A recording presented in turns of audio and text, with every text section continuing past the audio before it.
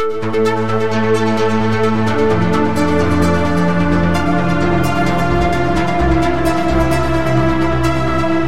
and welcome to the Sensibly Speaking podcast. This is Chris Shelton, the critical thinker at large. Hey, everybody. We are coming at you on all the usual platforms where, great podcasts are sold. And with video here on YouTube, I hope you guys are watching. And as you can see, with my nice new formatting, I'm trying to, upgrade the look of the podcast. Even though, ironically, it's a podcast, so it should really be just audio, but, whatever. And this week, you can see I have a guest. Her name is Kat, and that is all we are saying about her is her name is Kat. Hi, Kat. Hello. Hey. How's it going? I am glad we are finally having this conversation. Wasn't it, was it 3 years ago that you first contacted me? Yeah, it was in 2017. That's when I was doing what I was doing. Yeah, and you had, so now correct me if I'm wrong, because I didn't really think about this too much until today when I knew we would be talking. And if I remember this right, you reached out to me because you were thinking about writing a book or doing something comedic and yet incisive or detailed or knowledgeable about the subject of Scientology. Yes. So That's basically what I was trying to do. What ended up happening was not that. Right. That's right. Best laid plans.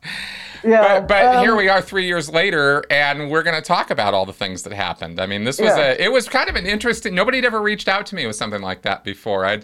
I was intrigued, but dubious. Like you're going to do what? Yeah. I mean, a lot of people felt the same way. So, I don't blame you. I basically what I wanted to do was I had read Going Clear. I'd seen a bunch of stuff, and I'd been following you and Aaron's YouTube channels, and they were really, really interesting. Plus, I'd seen a bunch of interviews with other people, and so I knew all of the let's say scandalous bad things that had happened in Scientology, but I felt like there was a gap in the knowledge of okay, this is a whole system of belief that has clearly multiple levels and parts and different things.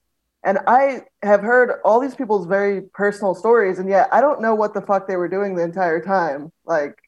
So my plan, or what I wanted to do, was just because I knew that the church wouldn't allow someone to go in and openly be hey, I'm here to find out what you guys do, but I'm not actually interested in being a Scientologist. Right. They actually call that, they actually have that as a label of a source of trouble for the church.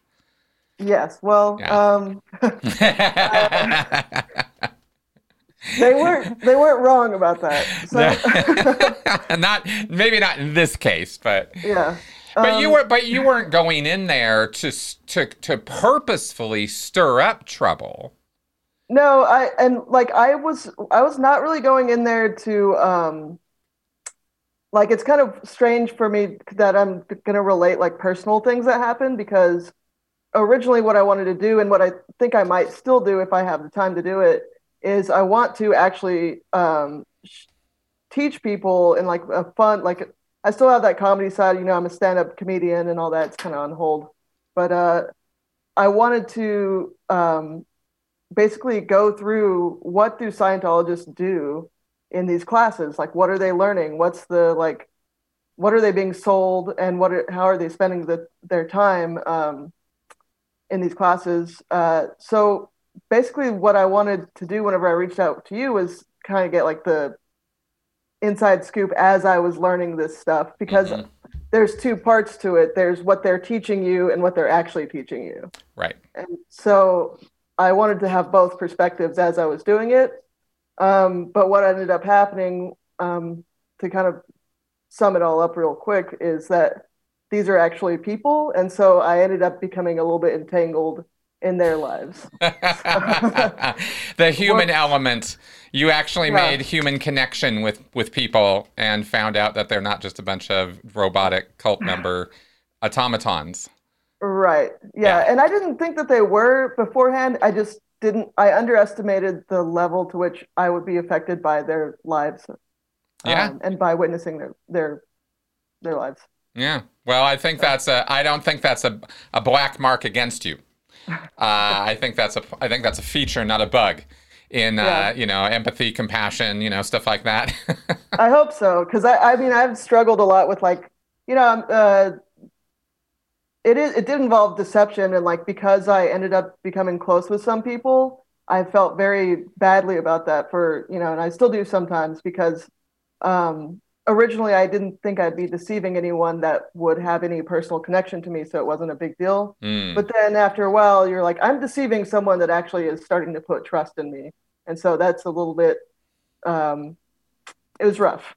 Well, it is. And one of the things that I've been asked many times over the years and has happened a couple times is people going into the Church of Scientology undercover. Hmm. With an investigatory purpose. Sometimes it's satirical and absolutely hilarious. I mean, you have Reckless Ben, right, who went out Hmm. and, Ben and Mike. They really did the whole number. And then, of course, Ross and Carrie went in and they Yeah. did, found out about a Purif, did a Dianetics seminar and stuff. And there have been other efforts as well. And finding out, how it had broken up families, disconnected, like it was really serious, and that Hmm. there was this really dark side to it. I think that was really more of what kind of got to him was, oh wow, we're making fun of something, but really this is a subject that people have had some real problems with. That's definitely something I ran into as well because I held on to this idea of like making it comedic for a long time, and after a while, like I wasn't laughing anymore. Like it wasn't like I was just like, damn, this is just hard. Like this is just sad. A Hmm. lot of it is just sad. I mean, I don't want to say that everyone is miserable, but it's people are living their lives and stuff, but it's there's something just very very sad about what's going on, even on like a low level class 5 org. Um, Yeah. so Yeah, that's right. Now, Class 5 orgs, of course, for those of you who don't know, those are the city level churches. The ones you'd see most often if you were going around to, the Denver Church of Scientology or the Austin or the Los Angeles or, the Madrid Church of Scientology. These are called Class 5 organizations in Scientology. Or they call them orgs for short. Did you hear much in the time? I'll ask you some. I'm curious about a bunch of stuff, and I'm just going to yeah, probably.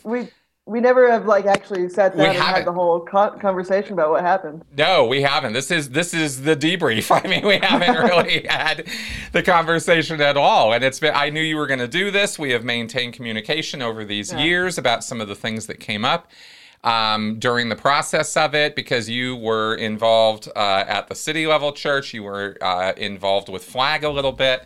So you mixed it up with the Sea Org a little bit, um, and it was quite an interesting trek, and we really didn't know where it was going to go. And so, just kind of randomly, I guess, because I'm curious. Did you run into people? Did you run into any Scientologists along the line who were earnest about its religiosity, about it being a church? Did they call it a church? Did they try to pump the Sunday services and the religious aspect of it? Um, I would say that I don't know if they were being earnest, like they really believed it, but they were earnestly telling me that it was. There was a couple of Uh, people. I know there was someone that was a religious studies major, who phrased it in that way. hmm. And He was a college kid who was doing services, or he was staff, or who what? so this was someone that had gone to college, but she was older. She was in her 40s. Oh, And then there was one college student who was can I say where it was? yep. You can say whatever you Yeah. want. The only Okay. reason I'm holding back is because I want to keep it safe for you to say as much as you want without too much if you don't want to. Right. So I'm not gonna. I actually have like a list of names that I've like have switched their names because I want to like protect their privacy. But Cool. there was a UT student, University of Texas. So this was in Austin, and he was taking classes at UT while working on staff there. Okay. Yeah, and it's really funny. I was talking to some other UT students, and I was telling them about what I was doing, and one of them said, "Oh, there's a Scientologist in my religious studies class," and he got really offended because this professor was talking about Scientology being a cult, and he like raised his hand and was like, "I don't." He like was objecting to this out in the open. Interesting. Yeah. Interesting. I wonder how that conversation went. I would have loved to have been a fly on the wall in that classroom I that day. know. I yeah, I brought him over to so I was there's a co-op that like a student housing co-op that I was involved in, and I he came over one time, and the girl that had told me that story saw him and she was like, "Oh, you're that," and I was like,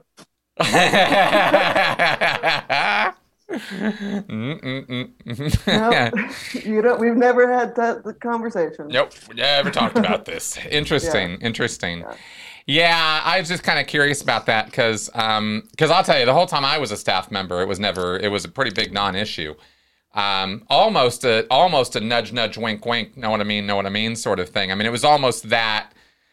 We know this is just for the PR of it. We know this isn't really like a big thing. None of us are going to church on Sunday. I mean, whenever a Scientologist would say that, there was always a little bit of emphasis or irony put into the statement. Yeah, and I was mostly I wasn't presenting like a different persona, so I was being myself, and so I don't think that they felt that I was someone that needed to be assured of that. Right.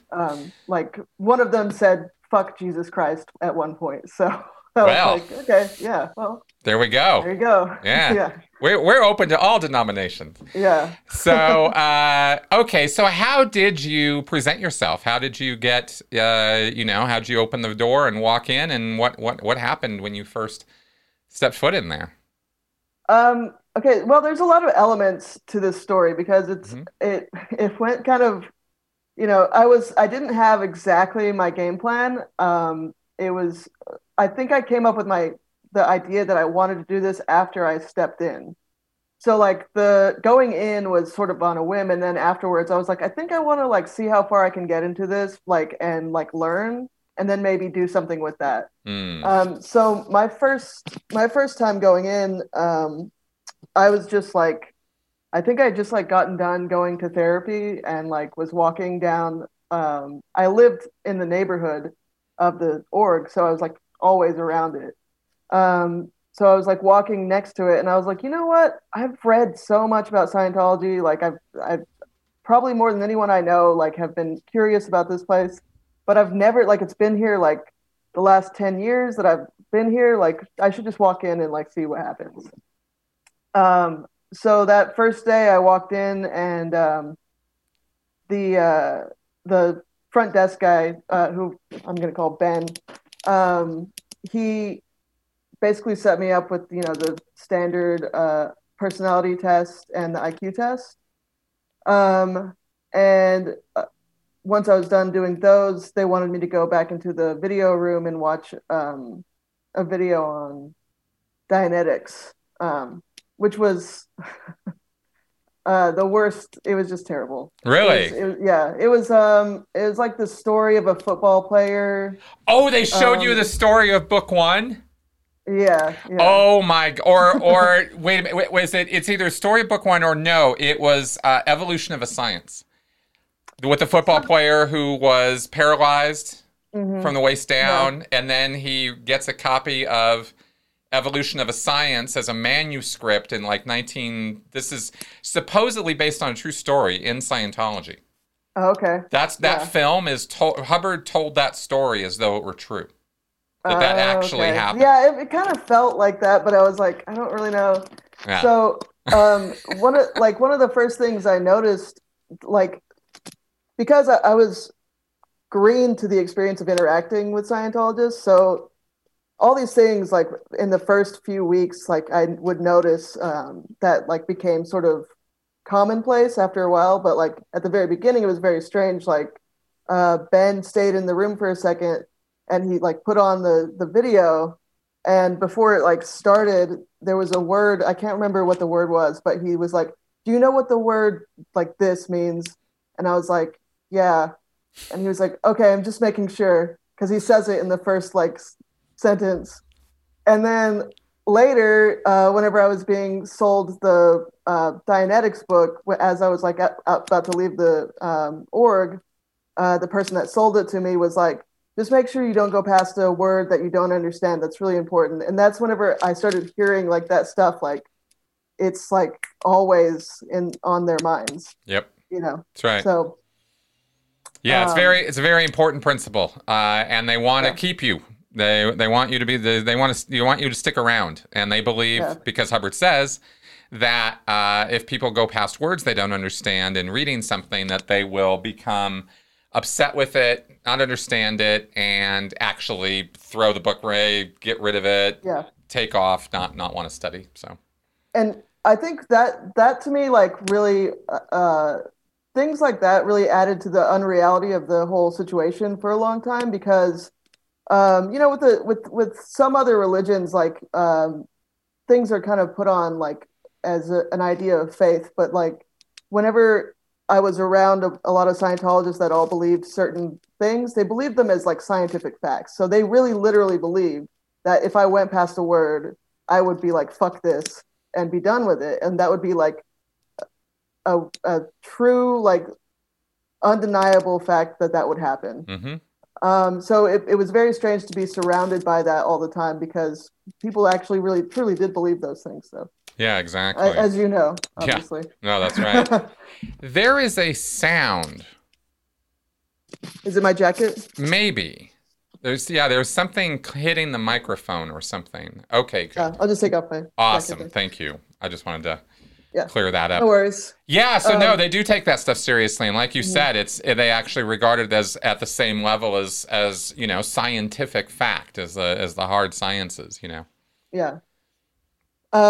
So after I was shown this video, they graded my IQ test and my personality test, and I actually was looking over it. I hadn't looked over what the written thing said.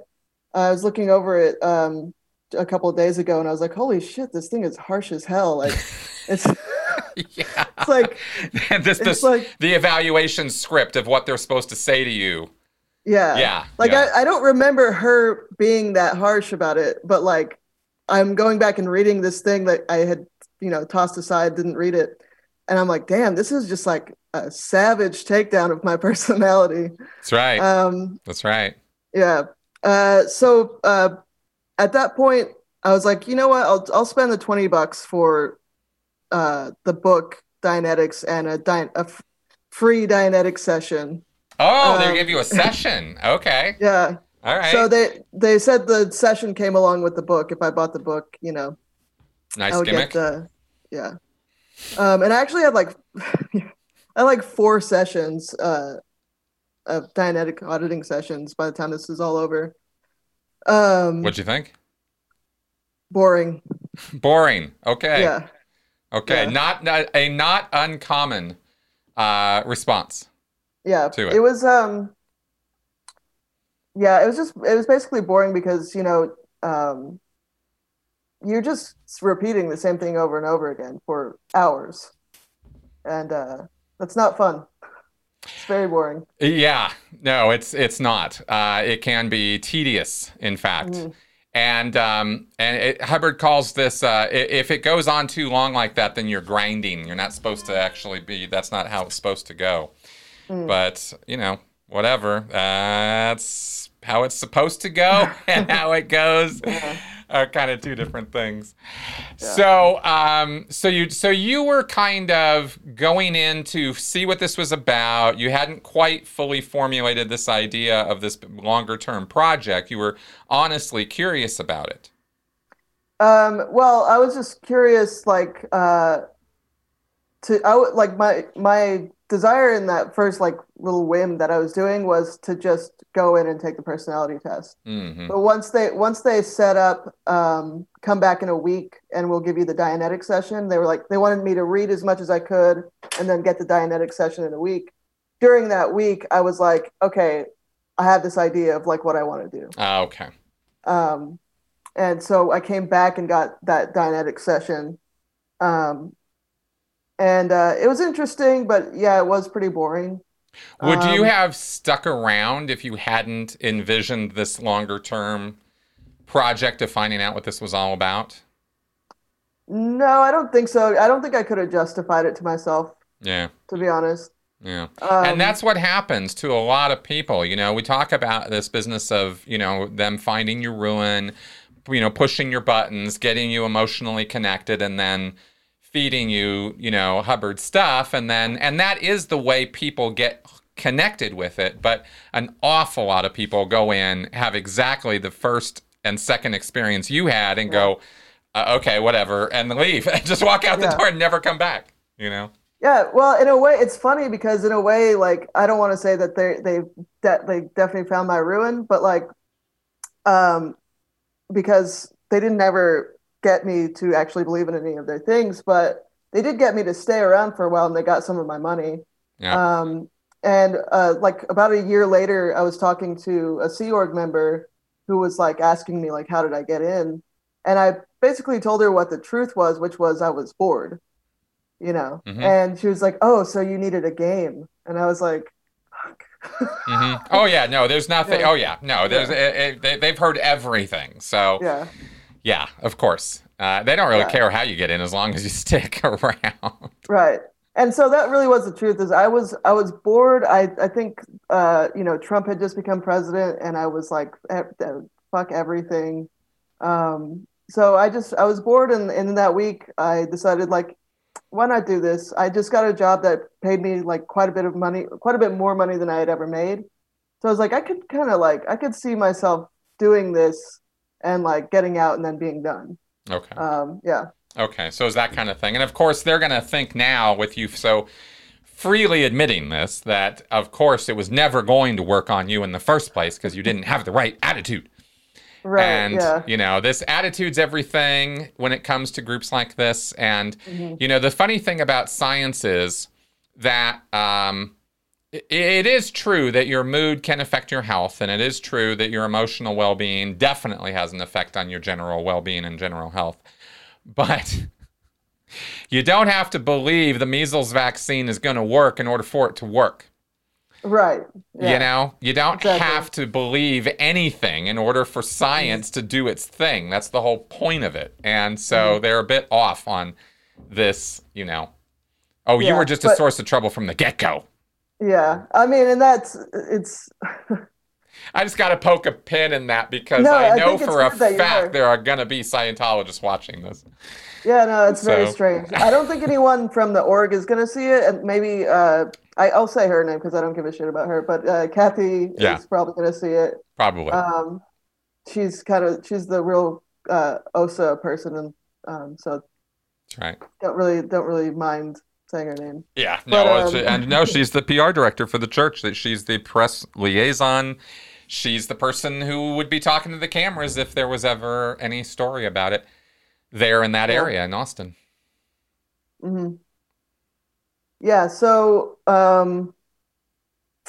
yeah, I'm glad that you poked that hole in that though, because I mean I think that's important to point out Yeah. because there are like these ways that they can like people can logic their way out of these um, like pretty much everything. I would like sometimes try to throw like little wrenches in like not outright, but just like because I was new, I could get away with like questioning things Yep. and like trying to get people to see things a certain way. And there was always an answer. There was always an answer. Can you give an example? Um, yeah, so there was one guy, the front desk guy, Ben. I got super close with him actually, or I felt that we got pretty close. But I was talking to him one time, and I kind of uh, was bringing up some of the things that people had said about Miscavige and some of the abuses and stuff. And he was refuting it. He was saying like, "Oh, Miscavige is like a really small guy," and this guy was saying that Miscavige hit him.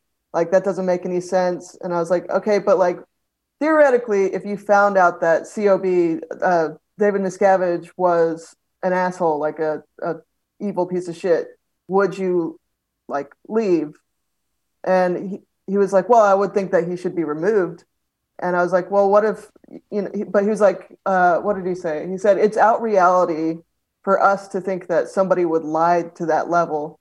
And I said, yes, but there are people like that. What if L. Ron Hubbard was one of those people? And he said, well, then if he was, I would leave, but Scientology is doing so well. And Yeah, that's one of the fallbacks. That's one of the fallback positions is we're expanding so much. I mean, I used to do this all the time to yeah. myself in my own head. Mm-hmm. I would deal with my own self-criticism of the organization because look at all the expansion.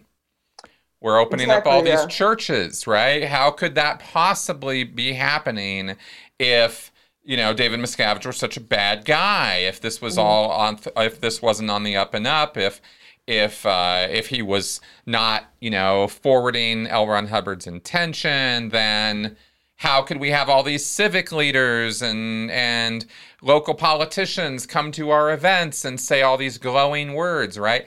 And I Mm-hmm. was utterly clueless about how the real world works, so Yeah. I didn't understand that that a photo op was something that politicians run to if they can do community relations and stuff.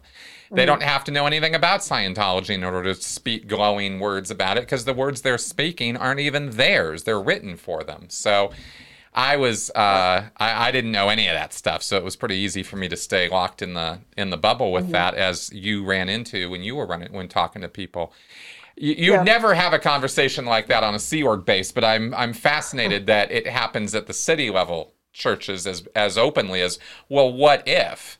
Yeah. And they do get that, so they have to Well, build up those defenses. mhm.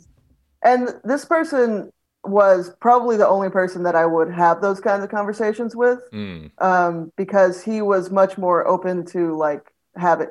Like the first time we had a conversation like that, nothing happened and everything was okay. So I continued to have conversations like that with him, but it was always kind of fruitless, unfortunately. yeah, and Yeah. that's why I say, you're not going to get anywhere talking stuff like that with Mhm. cult members because those that thought fortress is quite strong. you Yeah. were you were tapping at the walls there. Hey, what Yeah. about this? What about this? What about this? And it's like, nope, Mhm. nope, not making a dent. Not making Yeah, a for dent. sure. Well, how far along did you have to get before it started becoming a problem to ask questions like that or talk about things like that? You mentioned you didn't really Um, spread that around to other people, but I mean, was there ever any kind of other interaction like that, or was there a point where it became clear that if you rock the boat, there might be repercussions? so in the beginning there was actually like not as many uh like intense conversations like I had with Ben. But there with the other members, there were a lot of I was given a lot of slack, because I felt that I had that slack because they did want me to come in. Mm-hmm. So I actually kind of fucked up a little bit, like not even on purpose at the very beginning. Um, the first After I did my Dianetics session, I came back. I signed on for the Dianetics seminar, and there was one other person who was new that came in and did the seminar with me. Mm-hmm. And I we did a Dianetics session with her, where I was like the auditor Mm-hmm. with the guy that was kind of teaching the seminar, like um, looking over us or like making Supervising. sure. Yeah, he was supervising, Mm-hmm. and so The seminar, just so people know, it's a 2 day deal, yeah? You did the 2 day yeah, deal? Where you spend a few hours learning about Dianetics and how to do it on one another, and then you spend the rest of the weekend auditing each other on past moments of stress and trauma, is the idea. mhm. So just so people are clear on what we're talking about. Right. So that first day that I came in, there was a girl who had been introduced to Scientology by like a Tinder date. And yeah, that's how. That's what she told me. Okay, swipe right for Dianetics. All right, here we Yeah. go. So, but she to me was appeared like super vulnerable because she was telling me like we had this like lunch break and so we had a little bit of time to chat before our session. Like we had seen the videos and learned and stuff, and we had some time to chat before like we did the Dianetics on each other. And I was super curious, like, what the fuck are you doing here? You know, because people just don't really get into Scientology anymore. Um, Well, I am going to ask you about that. Remind me because yeah. we'll take that up next, but please continue. Yeah, so I asked her about it. She told me that it was a Tinder thing, and she was like, "Oh, and I took this I took the personality test, and it was spot on." And I've just been so like lost and like had so much trouble lately, and just been down, and I can't get out of it. And so I wanted to come and try this. And so after she had told me that, we did her Dianetic session, and it wasn't like a very serious memory or anything. It was like a pretty bland childhood like embarrassment story, but it was obviously I could tell that it was emotionally affecting her, and she was having to go over it over and over again. And it was like seeing that was and not being used to it and knowing that that person is in a vulnerable state, Hmm. it really like affected me. I was very upset after it was over. Like immediately after it was over, I left, and that night I was having this like crisis of conscience, and I just was like, I can't let this person like I can't let them get more into this. And so Mm. I texted her and I was like, hey, I just want you to like look at some of this stuff before you decide to keep going with this, because I think you should know that there's a lot of stuff about this group that's not so great. That's pretty well known. And Mm. so, yeah, so I texted that to her, and so I was like, well, I texted that to her.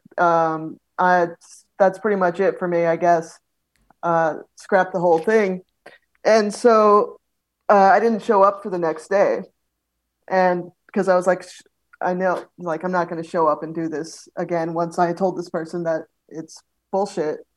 Um, so I was like kind of living with that, but then like I said, I walked by the org like every day, like it was on my like route. And I also worked at UT at the time, so I was like always there. Right, because it's right Yeah, across the street from the university. yeah. Yeah. So I'm walking by and I see, I'm going to call her Patricia. She's a very old, like long-term Scientologist that I got to know pretty well. She's in there. She was the one that sold me the book. She's in there. I see her sitting in there, and I was just like, ah, fuck it. I'll like go in and like ask her like what happened with the Dianetic session. And she's like super cold to me, like totally like not doesn't want to engage. But I was like, hey, I wanted to like apologize for not coming to that session, and like she's like, yeah, so and so told me what you texted her, and I was like, oh, snitch. Of course. But yeah, and I was like, ah. So I kind of was like in this moment where I was just decided, okay, I'm just gonna like apologize and say that people sent this to me and that they were worried about me, and so I sent it to her, and that and I made up this whole thing about like um this is how I didn't necessarily believe it, and I still wanted to give it a chance. And so she like turned it all around and like let me come back. And Wow. yeah, and Wow. they set me up with my own like Dianetic session to make up for the Sunday that I missed. And I Wow. went back and did another one, and yeah, Well, you had paid for the seminar, so I suppose true. that, they felt obligated. How, But yeah, how, okay, so you come in there, this girl comes in through Tinder. How many new people were coming around when you were doing because you ended up, I mean, there's the spoiler here is you've been involved in this for a couple of years as a result of this. So over it's about that a year and a half. time, Yeah, Yeah, so over that time, were there any other new people coming around? Did you see new faces every week, or what was that like? I saw her. She was the first one, but then she left. She moved to Alaska. Um, Wow. yeah, she didn't take any other courses.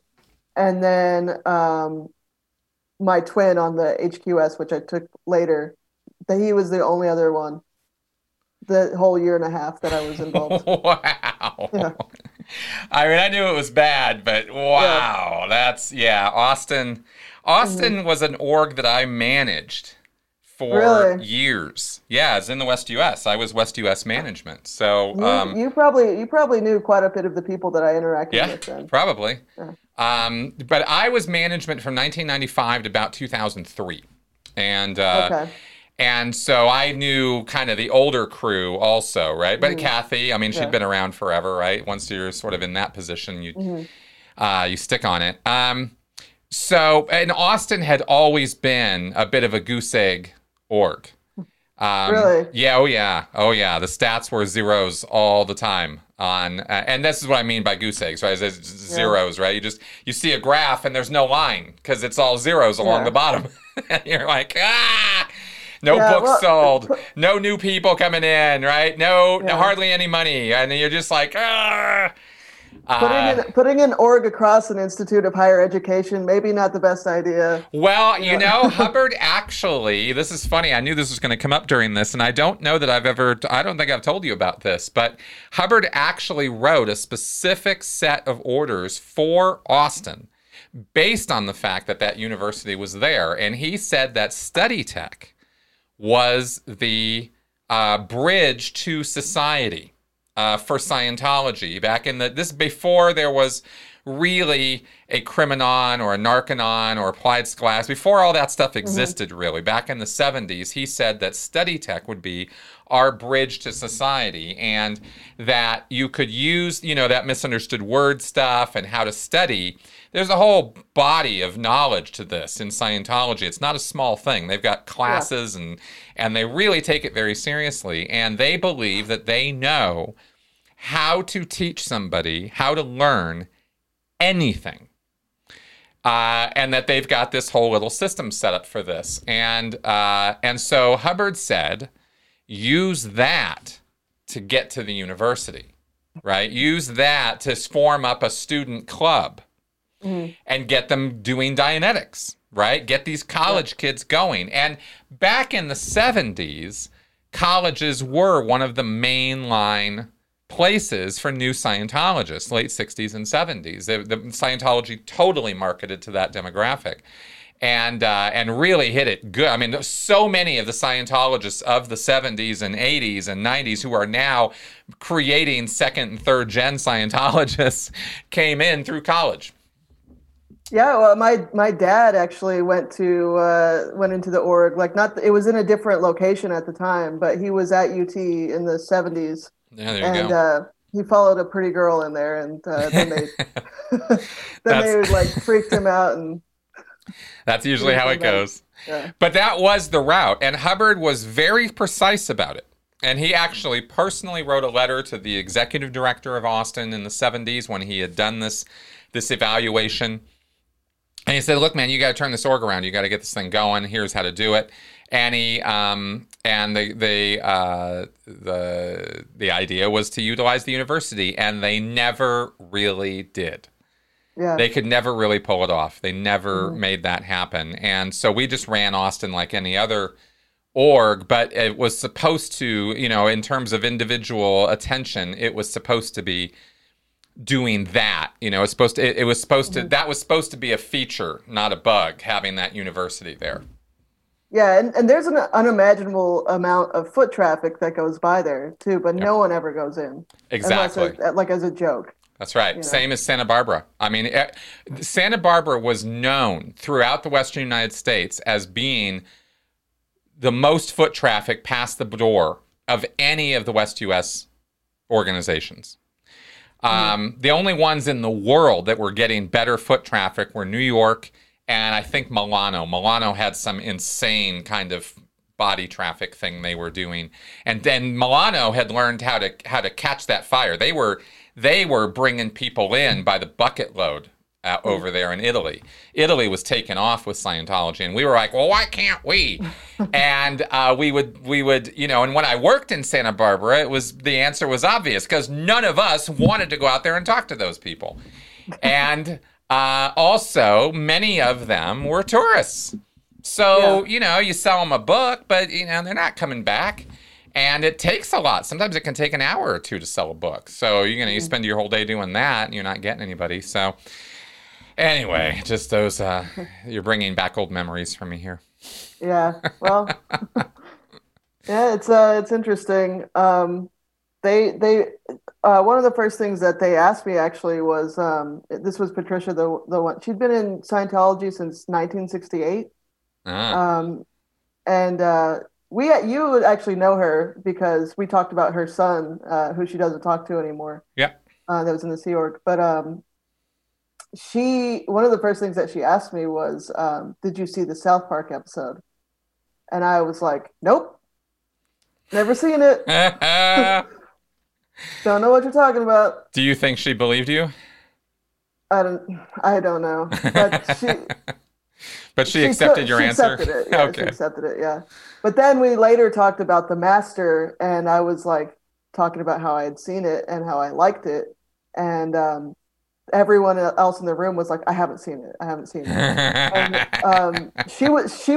said that she had seen it. Really? And so, yeah. And so we had a little discussion about that. And this is what I'm talking about, things I could get away with earlier on. Right, right. Like having a discussion about The Master. Well, when you brought that up, I'm curious, actually. Tell me about that. Do you remember anything she said about it? She wanted to, like, sort of theorize, like, who in the movie was supposed to be who. Like, if Freddie was, she knows a lot about, like, Hubbard's history, I guess. So, she was theorizing that he was a certain early defector. And so she wanted to, like, talk about that theory. And then she said that she didn't like the wife character. And I think that because that movie sort of separates Hubbard's personalities into, like, the charming guy, and then his wife is, like, his other side, even though, like, in reality, like, Hubbard was both of those things. That's one way of looking at it, I suppose. That's interesting. I hadn't thought about it that way because I see both sides in Philip Seymour Hoffman's portrayal of the Hubbard character. Definitely. But I think the more obvious, like, harsh, like, yes, the harshness is more obvious in the wife. Well, it is, but that's actually how Mary Sue was too. Oh, okay. Yeah, she wasn't rainbows and butterflies. Yeah. Yeah, she was not. She was ruthless, hardcore. She could be a real authoritarian. Yeah, I believe it. Yeah. But yeah, Patricia had said, she hated that character. She didn't like that character. Interesting. Yeah, but I can't remember exactly what was said about the whole movie, but it was just the rest of the people in the group were like, no, I've never seen it. And Patricia was like, I've seen it. And so she piped right in. Kind of she's a little rebellious. Like, I liked that about her personality. She was kind of a little bit willing to. Yeah, it's funny. It's funny the different levels of experience you'll find with Scientologists. Mm-hmm. Some of them are a little more willing to get out there, and others are meek and mild, and you don't hear them peep, even peep much. So yeah. Interesting. Yeah. So again, was there a point where along the line of the classwork you were doing and the auditing work you were doing, was there a point where you felt, for whatever reason, whether it was defined or not, that, okay, now I've crossed a line where if I'm critical now, or if I start speaking up or saying stuff now, this could be bad, or there could be bad consequences. I shouldn't do that. What was that? Did you reach that point? Yeah. I think probably if I could ballpark it, I'd say when Hurricane Harvey happened, and I helped out with some of the volunteer minister stuff. Mm. Someone that was there from out of town asked me if I was a Scientologist because I was like going to go in there and like help. And she was like, "Are you a Scientologist?" And I said, "Yes." And I could tell that like after, it wasn't because I had said that to her, but I could tell that because I felt compelled to say that to her, that something had shifted, that I didn't feel comfortable saying, no, I'm not, like, I felt that at that point, I was sort of expected to like have the answers that I was looking for now. Okay. Like, not that I couldn't ask any more questions. It's just that like you've asked your questions. Like that time is done. Right. You're not a newbie anymore. Yeah. Yeah. Right. And that was about 7 months in. Okay. Yeah. Sounds about right. That actually sounds about right. Yeah. As far as, my experience with new people and sort of easing them along. Did you feel eased along? A little bit. It's hard to tell what they like. I think different people felt differently about me. Explain. Like what do you mean? So some people seem to be taking a very like trained, obvious trained path with me, like doing it by the book, the way they spoke to me and the way they like drew me in. Other people, maybe it's because it wasn't part of their job or whatever, seemed to talk to me like just another person. And those are the people that I ended up getting close to because I didn't feel like they were trying to sell things to me, even though they were. Right. They were a little smoother about it. Yeah. Well, there's the natural sort of personality that just wants to be friends, and then they'll sell you stuff. And then there is this is my job, and I am now going to do my job, sort of thing. And we should have a separation between us. And this should be understood as far as what roles we have here, so interesting. Yeah, the majority of my interaction with people, the people that I got to know really well, were staff members. I didn't really get to know people that weren't on staff that well. Because those were the people that had an interest in talking to me, Well, that's interesting. Were you going to services during the day hours or during the nights and weekends? Nights and weekends, but the thing is that the job that I had at UT, I was someone that could leave I wasn't in an office. I was like going around campus, tagging, putting like tags on expensive equipment. And so I could leave and like not have anything to do that day. So I could go into the org during the day and just shoot the shit like whenever I wanted to. Okay. So the three people at the front, the two older ladies, one who had been in since like 1959, the other 1968, and then Ben, the front desk guy, I could sit there and talk to them as much as I wanted to. And they were like, they didn't have shit to do. I mean, they did, but like...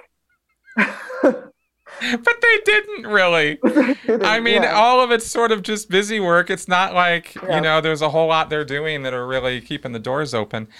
What? So I would just that's interesting because those three guys weren't around during the night and weekend hours. Is that right?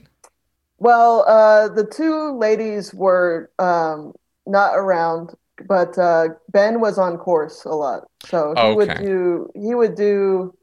Gosh, he was doing full-time staff, and he was driving for Uber, and he was doing the SRD.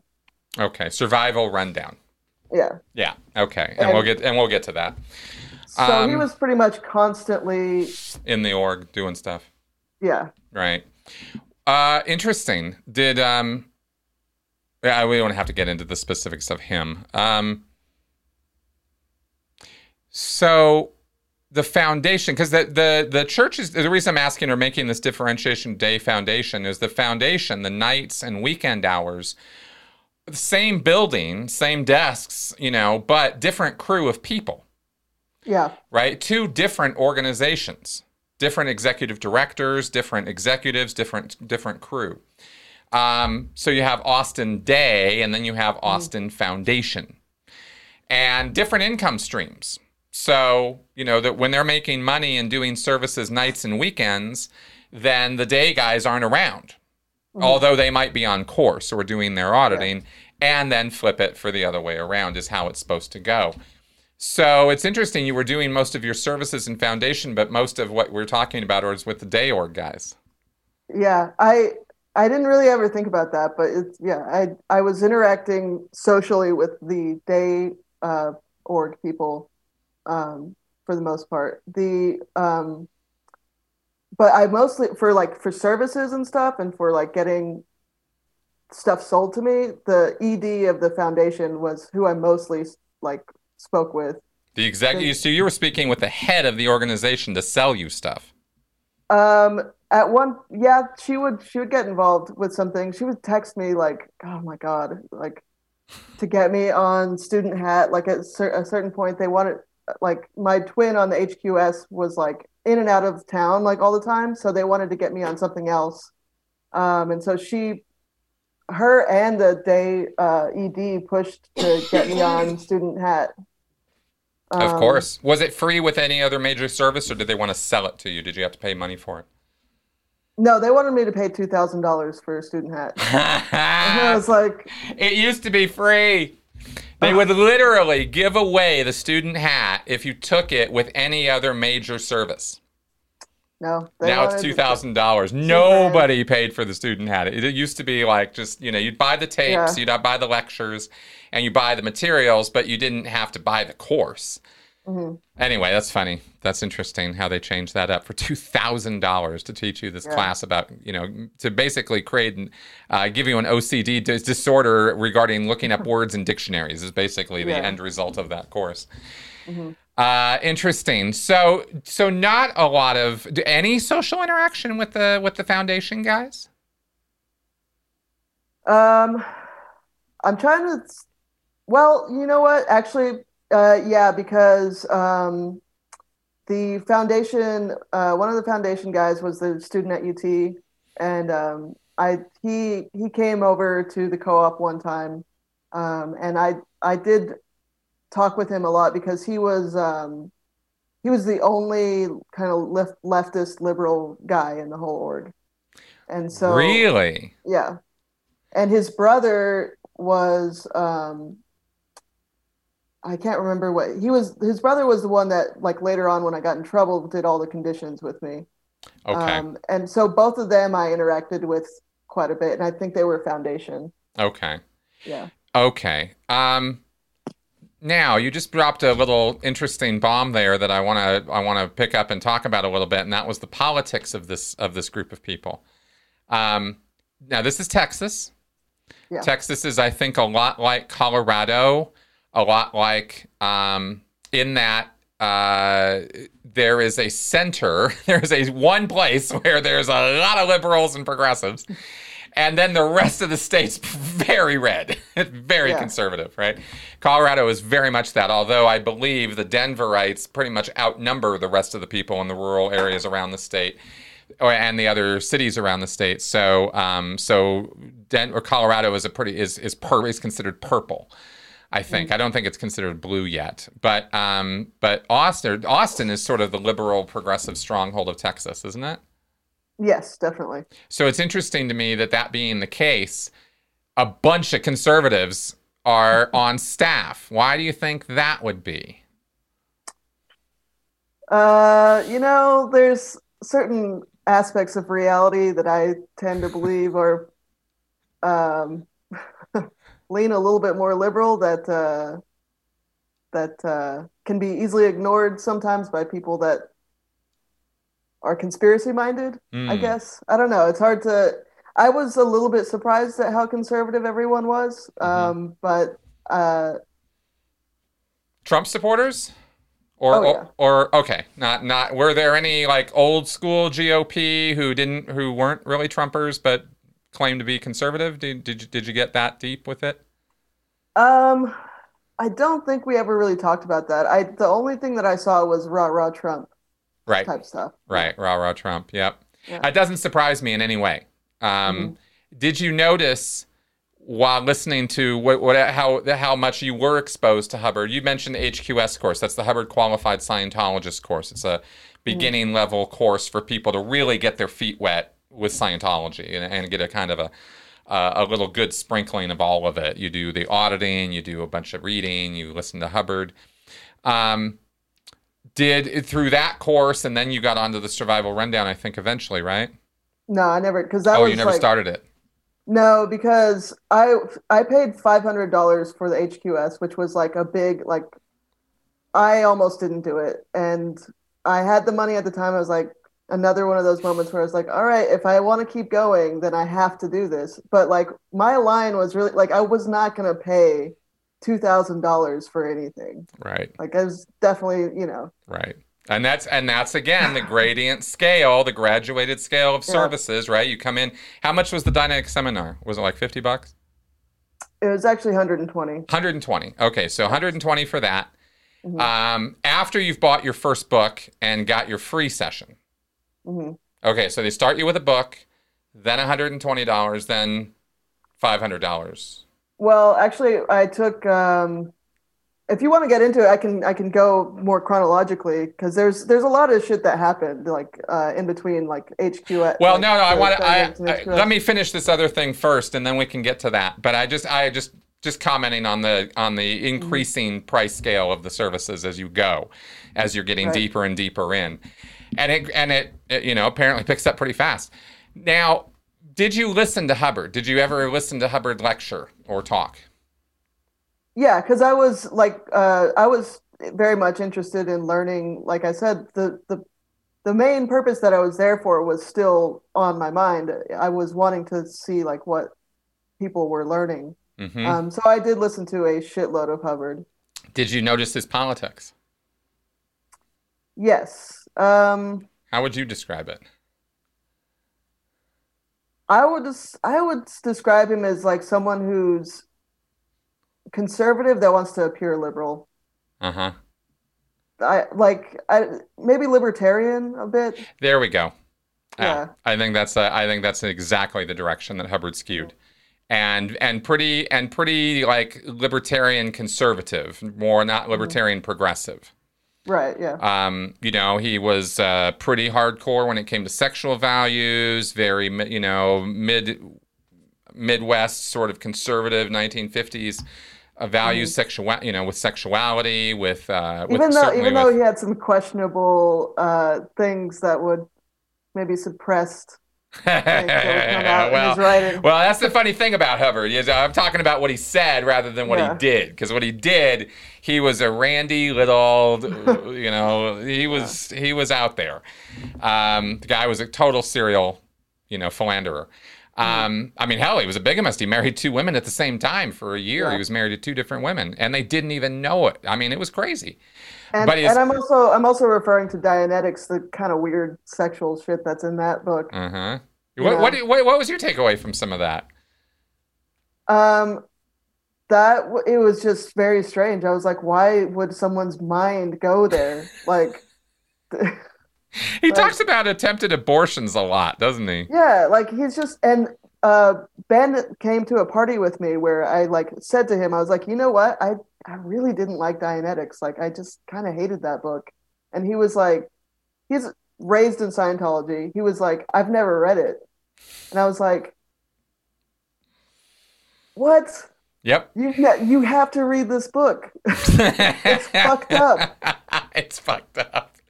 It is. It is, man. It is a slog to get through that book. I could not do it until I was on the solo auditor course. So I think that was well into my Sea Org. Yeah, that was when I got back onto it and finally completed Dianetics. I think it was after I was off after management. I think that was in the 2000s that I finally read it. See, that's crazy to me because, you're so deep into Scientology at that point and you haven't read this foundational book. That's right. I mean, I knew the principles of it because I had seen the videos. I'd read I'd read Evolution of a Science. I had read Original Thesis. I had read, I'd watched the Dianetics DVD many times. I mean, I understood the concepts that Hubbard was communicating in the book.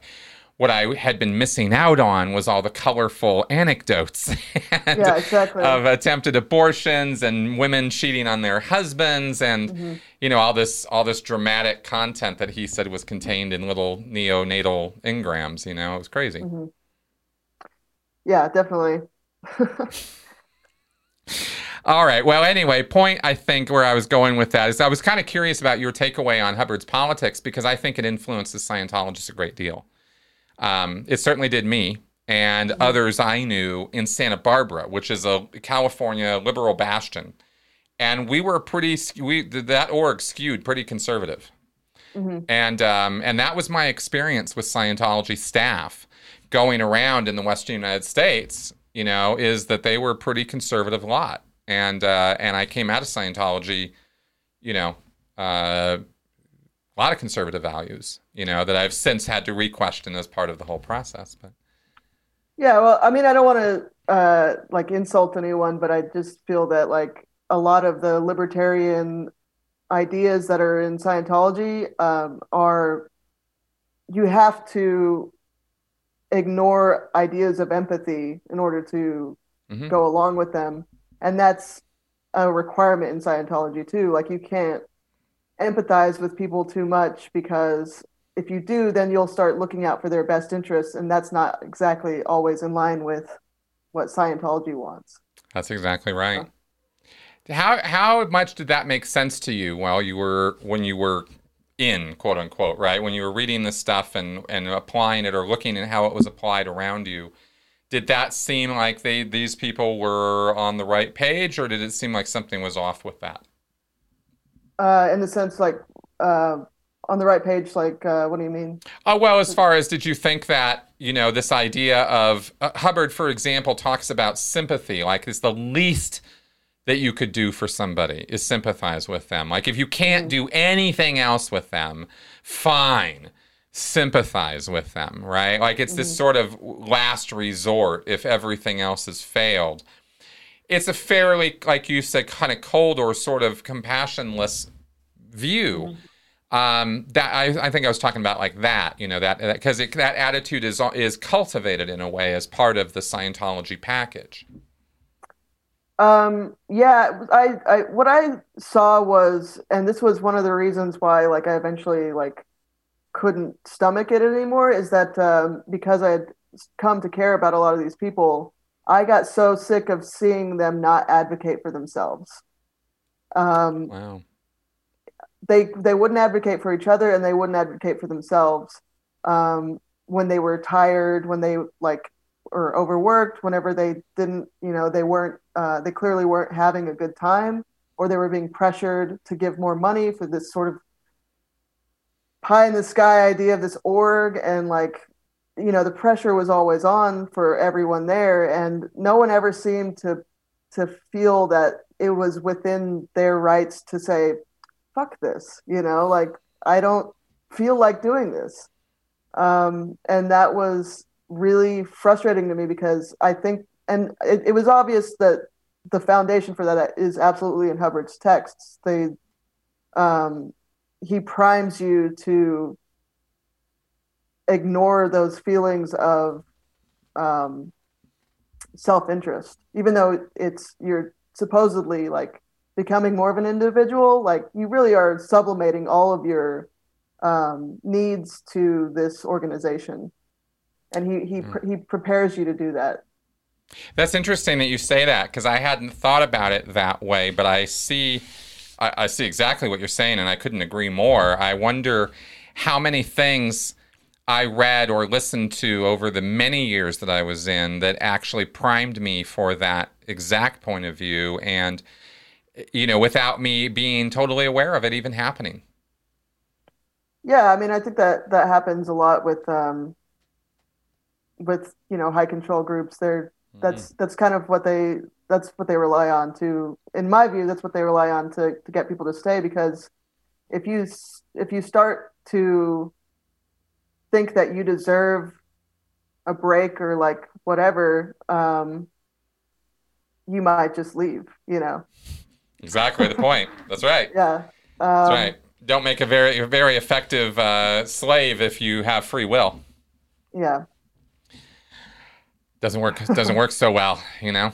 Right. What did you think about Hubbard's mantra about, how in order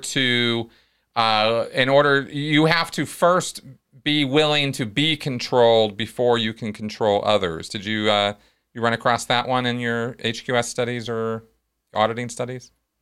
Yeah, so they gave us a set of books. There's Fundamentals of Scientology, Problems of Work, the Dianetics book, and oh, I forget the other one. But so I read all these books, and I noticed that in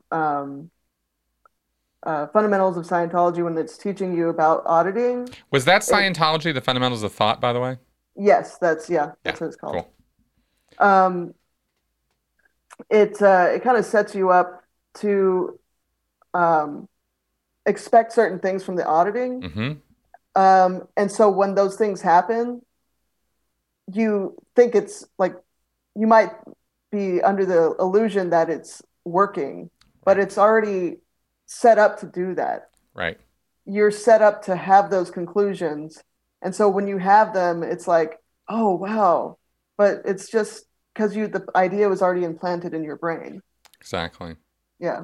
That's exactly right, Mhm. and that's why I speak about pre and post hypnotic suggestion being part of the process, and indoctrination being part of the process. They prime you for what's supposed to happen in an auditing session, and it makes it a very different procedure. It makes it a very different experience than if you went in not really knowing what to expect, Mhm. and then this process was done on you. If you didn't have any idea of what this was doing or why, you wouldn't put up with it for very long. Let's put it that way. Yeah.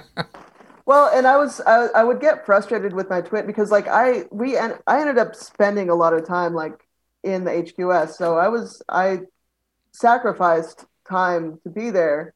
And I could see that like whenever I was auditing him the way it works where we go back and forth, I could see what his end phenomenon was supposed to be. And all I had to do was remember what that was supposed to be for whenever I got audited and then come up with it, you know. And Okay. I was irritated Okay. that he didn't see that because like whenever I was ready to be done with it, I was like, I just thought of this thing. And I would say it and he'd be like, call the soup over and like, okay, check. She got the EP or Yep. whatever.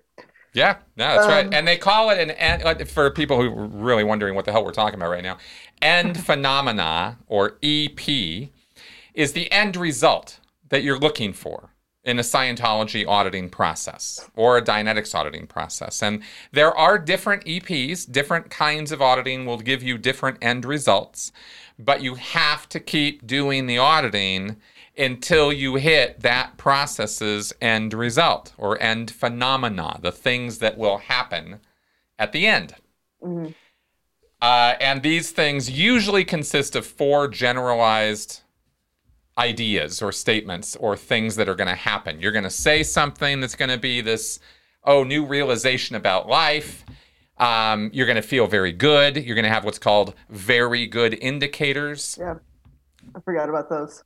I feel so good.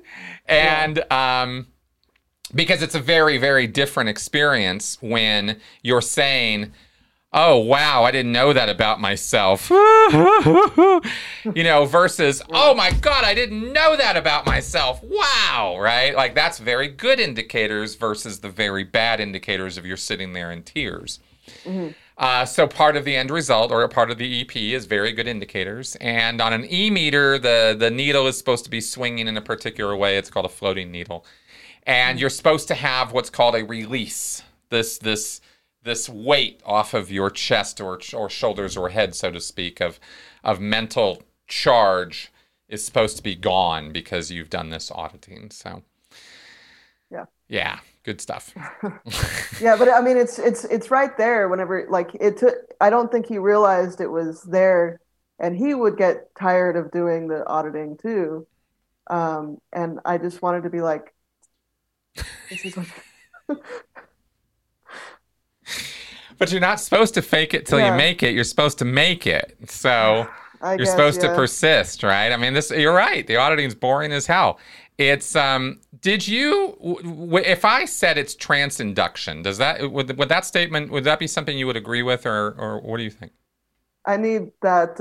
I got an MU there. Can How you I gave define you a that for me? misunderstood. So trance, right, is a semi-conscious, if consciousness or awareness of present time situations and your current environment is a spectrum where you can be lost in space, lost in your head, thinking your thoughts, dreaming, let's say, even totally involved in it, all the way to, you are in the moment, completely mindful right now in the here and now, right? Right. Yeah. So trance is where the awareness of the outside environment or what's going on around you is lessened. Your attention, it's very, very focused on, a very small or very particular, very specific thing. Kids watching TV go into trance states. Kids playing video games, anybody playing video games, people watching movies go into trance states. Hypnotism is is a little bit deeper than that. Yeah. But trance induction would be any process that can induce a trance state. So that's what I mean by that. I see. Okay. Yeah. I was hearing those two words as like one word together, but I see what you're. Yeah. Trance But induction. Yeah. um, I would say definitely because I like had probably about three moments in uh, objective auditing where I just went somewhere else, and kind of like like I would wake up, like I was like had just taken a nap or fallen asleep and just wake up first, Yep. and it was very strange, and that happened like three times. Yeah. Yeah. Um, That's deep trance induction right there, or deeper than usual. When you're passing out, when you feel like you're waking up, yeah. definitely so. And it's funny because the training that we do, like with the HQS, the training for how to do the auditing comes before the actual auditing. Um, and so one of the things that you're trained on to do is if the person that you're auditing is not following your command, you can physically move them to do it. That's right. And so we had been drilled on that a bunch for like hours and hours. And whenever it came time, one of the times that we were doing auditing, I was the pre-clear. I was getting audited. We were doing the go back, like look at that wall, walk over to that wall, touch that wall, turn around, yada yada yada. So I'm doing that several times in a row, and something I just sort of like go out like I'm just like not there. And I feel like my twin like grab my shoulders and start moving me. And I was like, it like brought me back. And I was like, what the fuck? Like, That's right. yeah, it was just the first time it happened, it was kind of disturbing because I didn't quite know the people around me very well. So like my twin was the only person that wasn't a Scientologist. And like, that was the only moment where I like was scared of Scientology, is because I was like, oh, my wits were like not about me at that time. And I'm like in a cult. That's right. You know? Your situational awareness was suddenly, wait a second. Yeah. Yeah, exactly. Yeah. That's a thing. That's a thing. And the problem, one of the problems with trance induction is that you are in a more suggestible state. Right? Because the things that are being said to you, the things that you are perceiving, either visually, audibly, smelling, all of it, all your perceptions, it's kind of going in a bit subconsciously. You're not necessarily aware of all the things that are being said to you or that are being done to you. And that can be scary. And like you said, if you're in the middle of a cult situation, These are not people who, they believe that they have your best interests at heart. Don't get me wrong. I'm not saying this is a nefarious bunch of, of shady characters. They're regular people. But the system that they are part of is a high control authoritarian system. It is a snitch culture. It is it is a high control group. So, do you trust this group? Even if all the people are great, right? Can you really trust what this group is about and its policies and directives and what it's doing to you? And of course, the answer to that question on my channel is hell no. Yeah. Well, I never felt like unsafe. Like I always felt like, it's a cult, but it's sort of established. And if I'm not buying into it, I'm not in danger of letting them do something to me that's not okay. Which I don't think they would do anyway. But then in that moment, whenever I was like sort of went out of like consciousness, that's whenever I was like, oh, wow, okay. Like I am in a room with a bunch of people who most would consider cult members. And that for a second for me, I was like, okay, that actually is a little scary. I maybe should like pay more attention to what's going on. Excellent. Well, I believe that was a moment of good insight. Thank you. Well, seriously, because people might listen to this or hear about other people who have gone undercover, and it's happened, that people have snuck into the Sea Org and people have snuck into Scientology and brought cameras and done things, and it always ended up that they get caught. There's there is no end scenario there where they successfully make it all the way to Miscavige's inner circle and blow the whistle on it all, because we're talking about years of deep cover in order to make something like that happen. So this auditing stuff, at the level you were doing it at, right, in a public course room with a twin, it's just very lightweight sort of auditing. You are already experiencing trance induction and, moments of being out of it. Yeah. Well, all I can say is as you continue doing auditing up the bridge, that only continues and, in fact, increases in severity. Yeah, I was curious about like how deep that goes because I would not call what I went through light, but like on the scale of what's on offer, it is. So I think the fact that like you're both getting this auditing and then there are people calling you and checking in on you. Like I would have Sea Org members call me and see how the auditing was going, And so there's this constant like, what is this doing for you? Like, where is it going? Like, and there's this, it's like there's like a Cyclops eye on you at all times. That's right. Yeah. The eye of Sauron. Yeah. No, it's called a case supervisor, actually. Yeah. Because there is somebody overseeing your auditing who is not your auditor. It's not a random thing, what you're doing in Scientology with the auditing. And I've done whole podcasts on that. We won't repeat all that here.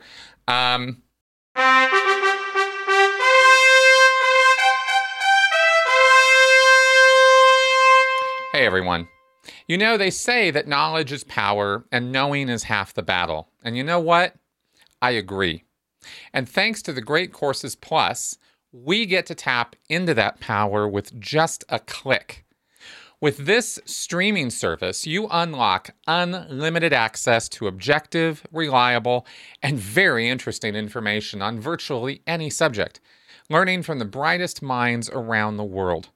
You benefit from their years of experience and unique insight to help formulate our own knowledge and perspectives. With over 40,000 five-star reviews on the Great Courses Plus, you truly can master so many skills and subjects. I've said it before, and I'm recommending again, that in these times of political and social upheaval, one of the best courses you can do right now is called Fighting Misinformation, Digital Media Literacy. We are being bludgeoned with data right now, and it's really important you know how to discern fact from fiction. Tap into this power of knowledge. Join me and thousands of other learners and sign up for the Great Courses Plus. And my listeners can check out any course or lecture for free today. That's free access to the entire library. Don't wait any longer. Sign up today using my special URL, thegreatcoursesplus.com/critical. That's thegreatcoursesplus.com/critical. Interested in, okay, so you had a few of these sessions, you did this objective auditing, you did recall auditing, you did Dianetics auditing where you're supposedly going back and erasing this crap completely. So what's your takeaway from all of these different, sure, lower level, but still valid and absolutely real Scientology experiences? It wasn't Scientology light. You did the real thing. So, so let's not, while it might be that some of it was on training wheels, it's still riding a bike. You're still getting down the road. So, so with enough of those stupid analogies, what's your takeaway from it all as far as your auditing, as far as what you think about auditing? I mean, I don't know. I've heard people say that they have gotten some good things out of it. Mm-hmm. For me, it was, sometimes it was fun. Like whenever there was like some jokey, like interactions, there were, we would have like, there were parts of it that were fun because the personalities that I was interacting with, the, Soup, was the kid from UT, and then there's some other people in there, and plus my twin, like we goofed around a little bit and it was kind of fun. But for the most part, it was boring as hell. And I felt like I didn't get anything out of it. Cool. Like even I took what is it called? The communication course, the TRs or whatever. Yeah. And you did the basic courses, communications courses, success through communications course? Yeah. Okay, cool. So that's 21 drills or exercises that you do with another person, all centered around the subject of communication and learning how to communicate with that person, both talking to them and hearing them and dealing with, handling things they say. So just to let the audience know what we're talking about here. So cool. Yeah. So I took that before I took the HQS, and I did that one with a Scientologist, and he was telling me all about how his son took it and it like helped him. And meanwhile, like I knew someone that had dated his son, and she was like, "Oh, he's fucked up." But like, wow. Yeah. Like there was this is like, I'm not going to go on this tangent all the way, but like they tried to like kidnap her and get her into the org like twice. And then she was like, see ya. Wow. Yeah. Wow. So his son like had taken it, and he was talking about how it helped him talk to girls or whatever. And I took it with him, and I remember I was in therapy at the time, and I was talking to my therapist about this, like my impressions on it. And she was like,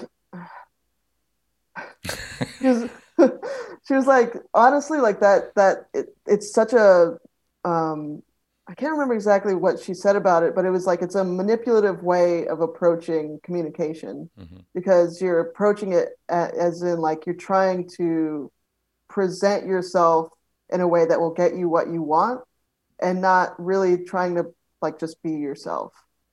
Correct. Yeah. And so I don't think that is necessarily helpful communication wise. And maybe it is for some people if it like gets them to think that they now have more confidence and then they're able to go forward. Like some of this is placebo effect.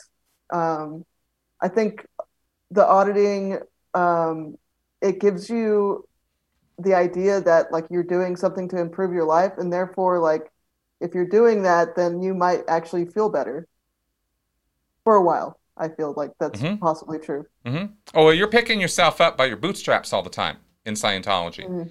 You're right. I was always mustering my intention. Okay, here we go. I'm gonna gear up for this. Right? I'm gonna be tone 40 now. Yeah. Right. I'm gonna positive postulate this thing. Right. I'm gonna make this happen. And it's really just kind of, psyching yourself up. I was doing that constantly. And I thought of it as pushing my bank away. Mm. Right? I'm pushing my case away. I got to be the Thetan here. I got to be the one in charge, right? I got to be the big man. So Mm-hmm. that was how my cognitive dissonance has sort of dealt with the problems of life. Yeah, and that's what you're describing about yourself is what I saw a lot of people doing with themselves, and that's one of the things that was very difficult for me to witness, and that I have come away with like a little bit scarred by, because it upset me to see people doing that to themselves. Because I would see, like with Ben, I would see like that he was really tired all the time. Mm-hmm. It's exhausting. He's a young guy. He's 23. And I remember at my age, at 23, like how much fun I was having, and like I was dating, I was doing all kinds of things. It was one of the greatest times of my life. And I saw this person who was that same age just on this hamster wheel.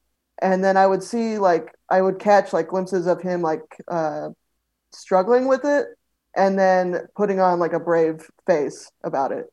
And like I was able to see that, like it was just very obvious to me, and it just was extremely upsetting, because I was like, you're not supposed to be having to go through this right now. There's so much about life that you could be experiencing right now, and I can't tell anyone how to live their lives, but like I know that like this is not the best situation for you. No, it's really sad, and you would literally, probably be could have said the exact same things to me when I was 23, bouncing around in Santa Barbara, same way he's bouncing around in Austin. Just living this kind of pathetic life and thinking they're saving the world, making a big dent, really making a difference. Well, he was coming up on re-signing his staff contract, and I was trying so hard to get him not to. Wow. And the thing is that he was like prime candidate for Sea Org, but he had a relative who was like in the FBI. So yeah. So I'm surprised they got him on staff with that. Yeah. Actually, it's kind of good old Kathy, Yeah. Well, she checked it out, I'm sure. Yeah, took one for the team. Interesting. Okay, interesting. So then you said something earlier that I must pursue, which was, how was it that you're on course? You're this lowly new Scientology person coming up the line in this, pathetically small org. How like on the biggest night or biggest day, how many people were on course with you? What was a big day in the course room? No more than 25 people. No more than that. Yeah. Yep. Including in the study room and the whatever the other thing is called. The other thing? The two different rooms, the one where you study the books. Oh, the theory and the practical. Yeah. Between both course rooms. Yeah. Okay, cool. Yeah, it's all one classroom. They divide their course rooms into people who are reading, and that's more of a library kind of situation, versus the practical where people are practicing what they're going to do with auditing, and that's a loud course room. Were there one soup going back and forth, or was it two supervisors? I think there was two soups. Okay. Yeah, pretty small place. Okay, cool. So how was it that you're in that situation and you're being contacted by the Sea Org? Because you're in Austin. There's no Sea Org. Are there any Sea Org members in the org? No. Later on, some came to visit while they were like getting their ideal org stuff together. Okay. But I didn't see a Sea Org member actually at the org until probably like 10 months in. Okay. So how were they contacting you? Because that means they were calling you from where? LA or Flag or? I was getting calls from LA and Flag. Wow. How did they get your name, and what were they calling you about? So the first person that called me was You know him, Tim Burke. Yes. You said that you know him. Yeah. Yeah. Was he running the call center? I guess so. I think he was calling me from LA. Yeah. Yeah. He was posted in the call center out there. Yeah, so he was calling me a lot, and he was the first person to call me. Really? And Um, how did he introduce himself? How did he describe himself as a Sea Org member to you? This was a new thing for you at that moment, right? yeah, yeah, like I don't know what happened exactly, but I mean, maybe it might help to explain that at one point, I'd never told you this, I don't think. Hmm. At one point, I joined staff I for don't like, think you. No, you did not tell me that. Okay. okay, I was on it for like a day, Okay. but so they might have gotten a lead from that, someone that was more serious or something, and Okay. that's why they were calling me. Was he calling you about sales or about the Sea Org? He was calling me, let's see, I think he was trying to sell me stuff. Yeah, I'm pretty sure he was trying to sell that me makes stuff. more sense to me that he would be Yeah, doing that. yeah. Interesting. So, okay, so you're this up and comer in Austin. He gets your name. He starts Mhm. calling you. Yeah, and at first he just wanted to know how the auditing was going. And he would contact me, he would call me quite a bit, and chat me up about the auditing. And then he started introducing, I think, things that he wanted to sell. Although for some reason right now I can't remember what he was trying to sell me. It doesn't matter. He was just trying to sell Yeah, you books or lectures. yeah, yeah. Was it books and, oh, well, let me ask you this. Was it books and lectures or was it services? It might have been services. Really? Yeah, because the other major Sea Org person that I ended up talking to was uh I'm gonna call her Sarah because she's uh I don't know if she would get in trouble or Sure. anything, but uh she started calling me because she wanted to sell me the books. But then once she sold me the books, which I actually didn't pay for, they she got someone else to pay for them. Yeah, I don't know. I mean, at that point, like she was trying to get a yes out of me so bad that like she got someone else to pay for it, and she just had to get me to say, sure, they can pay for it. Sure, they can pay and ship me the Yeah, books. yeah, Was she the one at Flag? yeah. Yeah, okay, cool. So, okay, so you got Tim calling you from LA, you got Sarah calling you from Flag, Hmm. trying to sell you stuff while you're doing your services in Austin. Did it ever come up like did the Austin ever have anything to say about that? Wouldn't they have wanted to sell you those things? I don't even know if they knew that they were calling me because like I didn't have an occasion to like bring it up. Huh. Like I Huh. yeah, I didn't have I don't think there was a reason like why I would say, oh yeah, like Tim called me or like Sea Org people are calling me. Like it just didn't come up. Okay. So Okay. I don't know if they even knew that that was happening. Well, were they trying to sell you books and stuff at the same time? Or were they so, oh, we're just happy to have you on service right now. We're going to leave you alone for a little while. Yeah, I think maybe they were leaving me alone. I mean, they were trying to sell me on like student hat and stuff like that, Right, and right. um, but yeah, they mentioned buying the books, but they weren't pushing it real hard. So it was LA and Flag that were really pushing hard for these certain things. I think Tim actually might have been trying to get me to join IAS. Oh, That's okay. yeah. He was trying to get donations for the IAS. So the first thing they're going to do, International Association of Scientologists. It's the Mhm. membership organization for Scientology. And Yeah. there are levels of status that you pay for. And Mhm. so after you've gotten your initial lifetime membership, what is it, 2,000, 5,000? I have no I idea. think it's 5,000 now. It used to be 2,000. And once you have your lifetime, then everything is gravy on top of that and you are earning status. Can they Mhm. have these, patrons of the IAS and all kinds of other fun titles getting up to like platinum gloritorious or patron of the honors of the universe or something. I mean, Yeah. they have these trophies that are literally like 7 feet tall that they give to people who've given them like $1 million. Yeah. And there are far too many people who have given Scientology $1 million. It's pretty It's scary crazy. actually. Yeah. So okay, so he's trying to he's trying to game you for that, and then trying to Mhm. sell you stuff. All right, wow, Yeah. wow. Interesting that it didn't take that long. It took years before I found out what the Sea Org was, or was Um, contacted by a Sea Org member, except for the Sea Org members who were in the Santa Barbara church. There were a couple who were there running the place.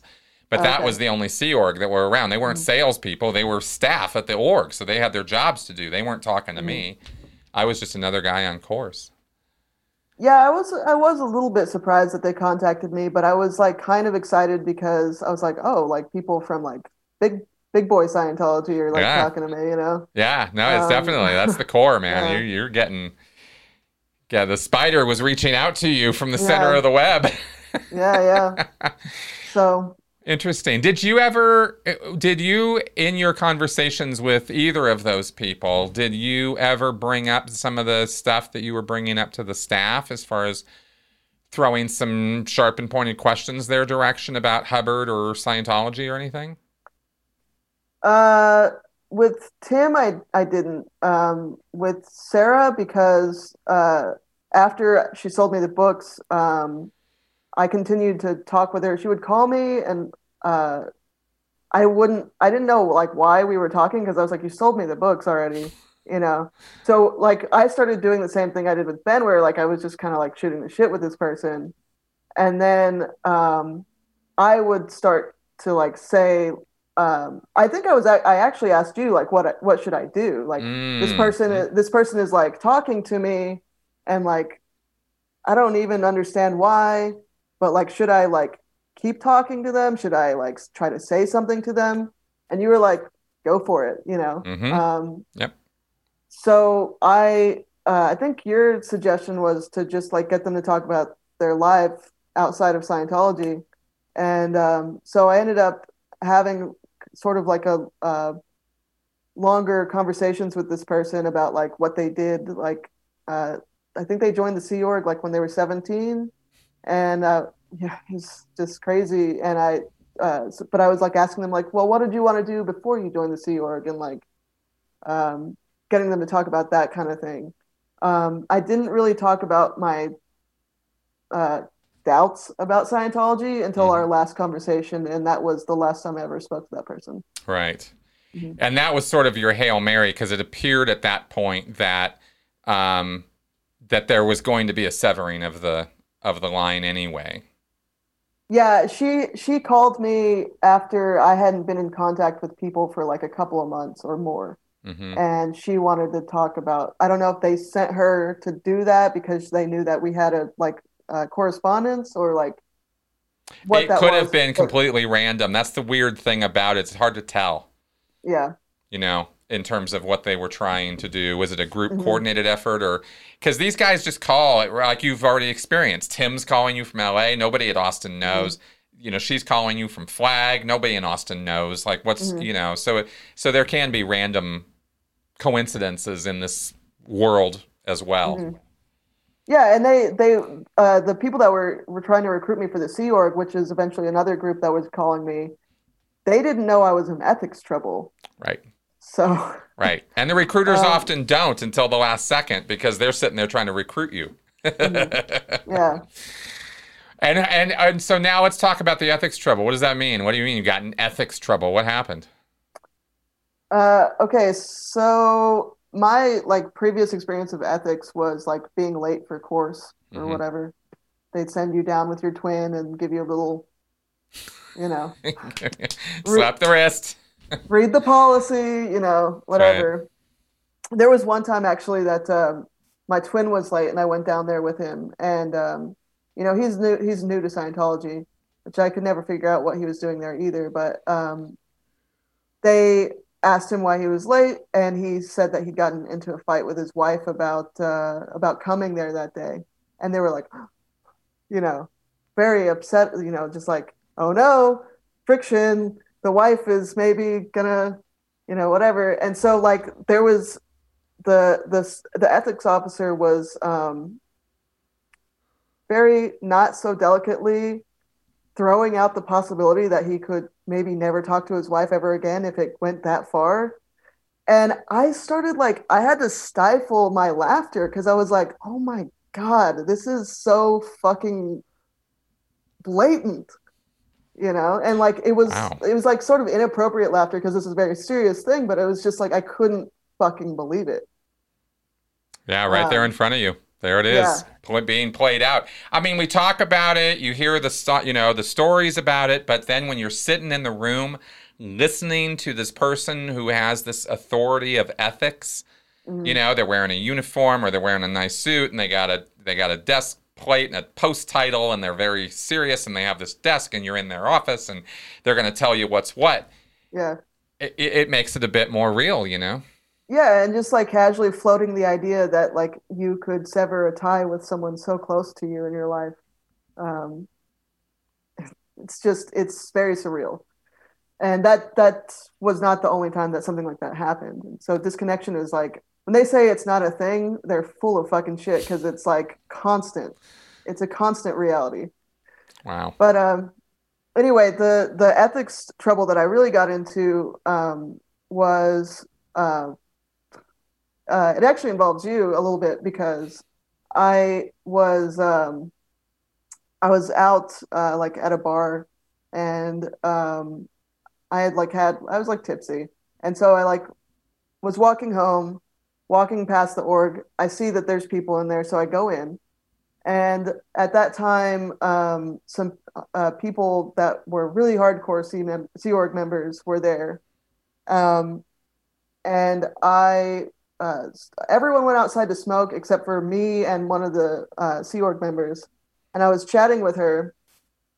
And at the time, I had overheard somebody else talking about the RPF, and that was the first time I realized that people knew about the RPF, like local people knew about it. Mm-hmm. And Mm-hmm. so that kind of pissed me off because I was like kind of operating under the assumption that people didn't know that it existed. Mm.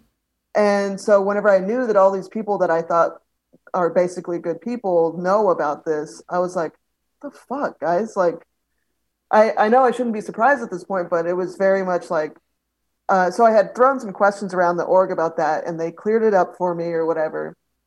But when I was like having this conversation with the Sea Org person, um, I said something about the RPF and um, I said like, oh, but they cleared it up for me. But like so and so, oh, what something came up where she mentioned someone that was a member at the org that was on the RPF with her for 5 years, and that she like brought him back from the brink or whatever. And I was like, oh, did you know Chris Shelton? And she was like, yeah. And And now she wants to know, how do you know Chris Shelton? right. I'll bet that was the last name she expected to be dropped in the org lobby that day. Yeah. And so I was just like, she was like, yeah, I knew him. And I have this whole story written down somewhere, but I was like, at that point, I was like, well, fuck it. I've already dropped Chris's name. I might as well reach out and say, like, you can leave if you want to. Because I think at that point, I was just kind of like, man, fuck all this. Like, this is so stupid. Um, so I said, like, if you want, like, you don't have to stay in the Sea Org. There's people that have left. Um, and she was just like, why would I want to do that? Like, Right. and just completely cut me off. And so, um, the next time I saw someone in the org, it was the foundation ED. She pulled me aside and she wanted to know what the fuck was I talking about. And she wanted to know like how I knew you. Mm-hmm. And at the time, I didn't know that uh, her name was Manuela. I didn't know that she had uh, not told the ED that I mentioned also that she could leave. She didn't say that part. Mm-hmm. She just said that I mentioned your name. Mm-hmm. And so I let it slip that I said that. And then she was like, wait, you said what? And I was like, oh, I don't know. And so it was a very like, I couldn't explain myself in that moment. It was just like, But like I did say that I knew you because you were like a liberal blogger, and I like had found you through that. Huh. Okay. And so yeah, so I was like, well, because I'm a liberal, us liberals, and so I kind of got away with that for a while, but their like radar was like Oh up at yeah. that point. Oh yeah. No, I'm not. I am definitely persona non grata in the world of Scientology. Yeah. Yeah, my name is Mud. That's for Yeah. sure. Yeah. So basically, they were like, don't ever like watch his videos, don't ever talk to him, whatever. And I was like, okay, fine. Um, so that kind of went by, but I was still kind of like, now I was like suspect, like really suspect. Um, and so I think it was like a week later or so, like all this is very jumbled together, but they had this massive fundraiser, and I was kind of in the clear, although I think they were like, maybe you should come in and have an ethics handling like before you get back on course or whatever. But like I could still go to the fundraiser. Yep.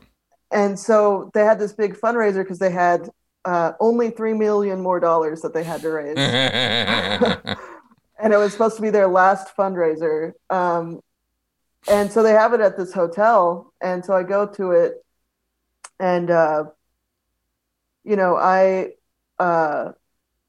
it's just craziness. Like I'm used to this environment at this point, but like my friend Jeff came to pick me up and they wouldn't let him in because it would be out reality for him. Mm-hmm. And I was like, actually, you're kind of right, because like I can like sort of withstand how fucking weird this all is, but it's because I've been around it. But like whenever you're in the room with like people that are like they're like screaming, and like people are like $500,000, and like where the fuck are you even getting this money? Like it's so bizarre, and like it's just this rally of like money. Like have you ever seen Hereditary? I have not. The horror movie? Yeah. No, I have not. Okay. Well, But there's I have been in many fundraisers. Yeah. Yeah. It's pretty bad. Yeah. There's a scene in Hereditary where there's this picture of this woman that's in a cult, and it's this like kind of they worship this demon, and she's getting like silver dollars or whatever like poured on her, and it's like whatever, it looks super creepy. And that's what being in a fundraiser is like. It's just this orgy of money, and like it's so creepy. Yep. And I actually was at this other event where they did actually this woman like threw out 100 grand worth of dollar bills, and we threw it all around. Yep. It's so creepy, like Yep. objectively. It is. But I have to, it's because this just kind of organically came up. I have to take this moment to comment on this, that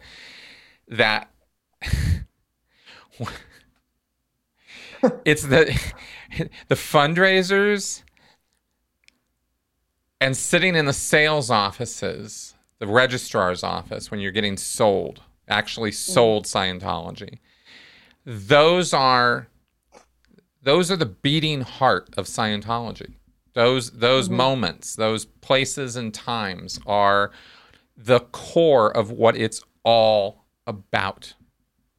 It's about extracting those Benjamins from people. And they play it up with music and dancing and lights and imagery and cake and food and fun and frivolousness. And isn't it all so exciting? But that's just smoke screens. It's just they're just trying to take your wallet out of your pocket, take every dime you've got, and give your wallet back. Go make more and come back. You know? And all that activity, like on a certain level, they know it looks crazy because they wouldn't let my friend Jeff in. That's right. Because it's so manic. It's out. Reality is the code word for that. That's the acceptable thought-stopping cliche almost for, no, what we're doing is absolutely madhouse nuts. Yeah. And we can't let anybody see this. And folks out there, I mean, if you go to Tony Ortega's blog, you can find videos that he's posted over the years of some of these fundraisers, and they are absolutely mind blowing. And being in the room, there's just no other experience quite like it. It's I mean, that was the night that everything blew up for me because it was so fucking like, oh. So that was it. That was the thing that pushed you over the edge. Yeah, kind of. I mean, I stayed in for another like 4 or 5 months after that, but I was really kind of out. Yeah, mentally you were clocked out. Yeah, and after that night, I was under like I wasn't allowed at certain things because I was not allowed on course anymore, and because what happened is after that fundraiser, Jeff had come to pick me up, but I decided to stay because they were having an after party where they were actually drinking in someone's room. And I was like, I want to be like, no one ever drinks. So it's like the one opportunity for people to like relax. Yeah, Like, good point. Let me like go to this. Right. You know? Maybe a fly on the wall. How did that go? I mean, people barely did anything. I mean, right. They didn't really open up that much. Yeah. But Ben gave me a ride home after that.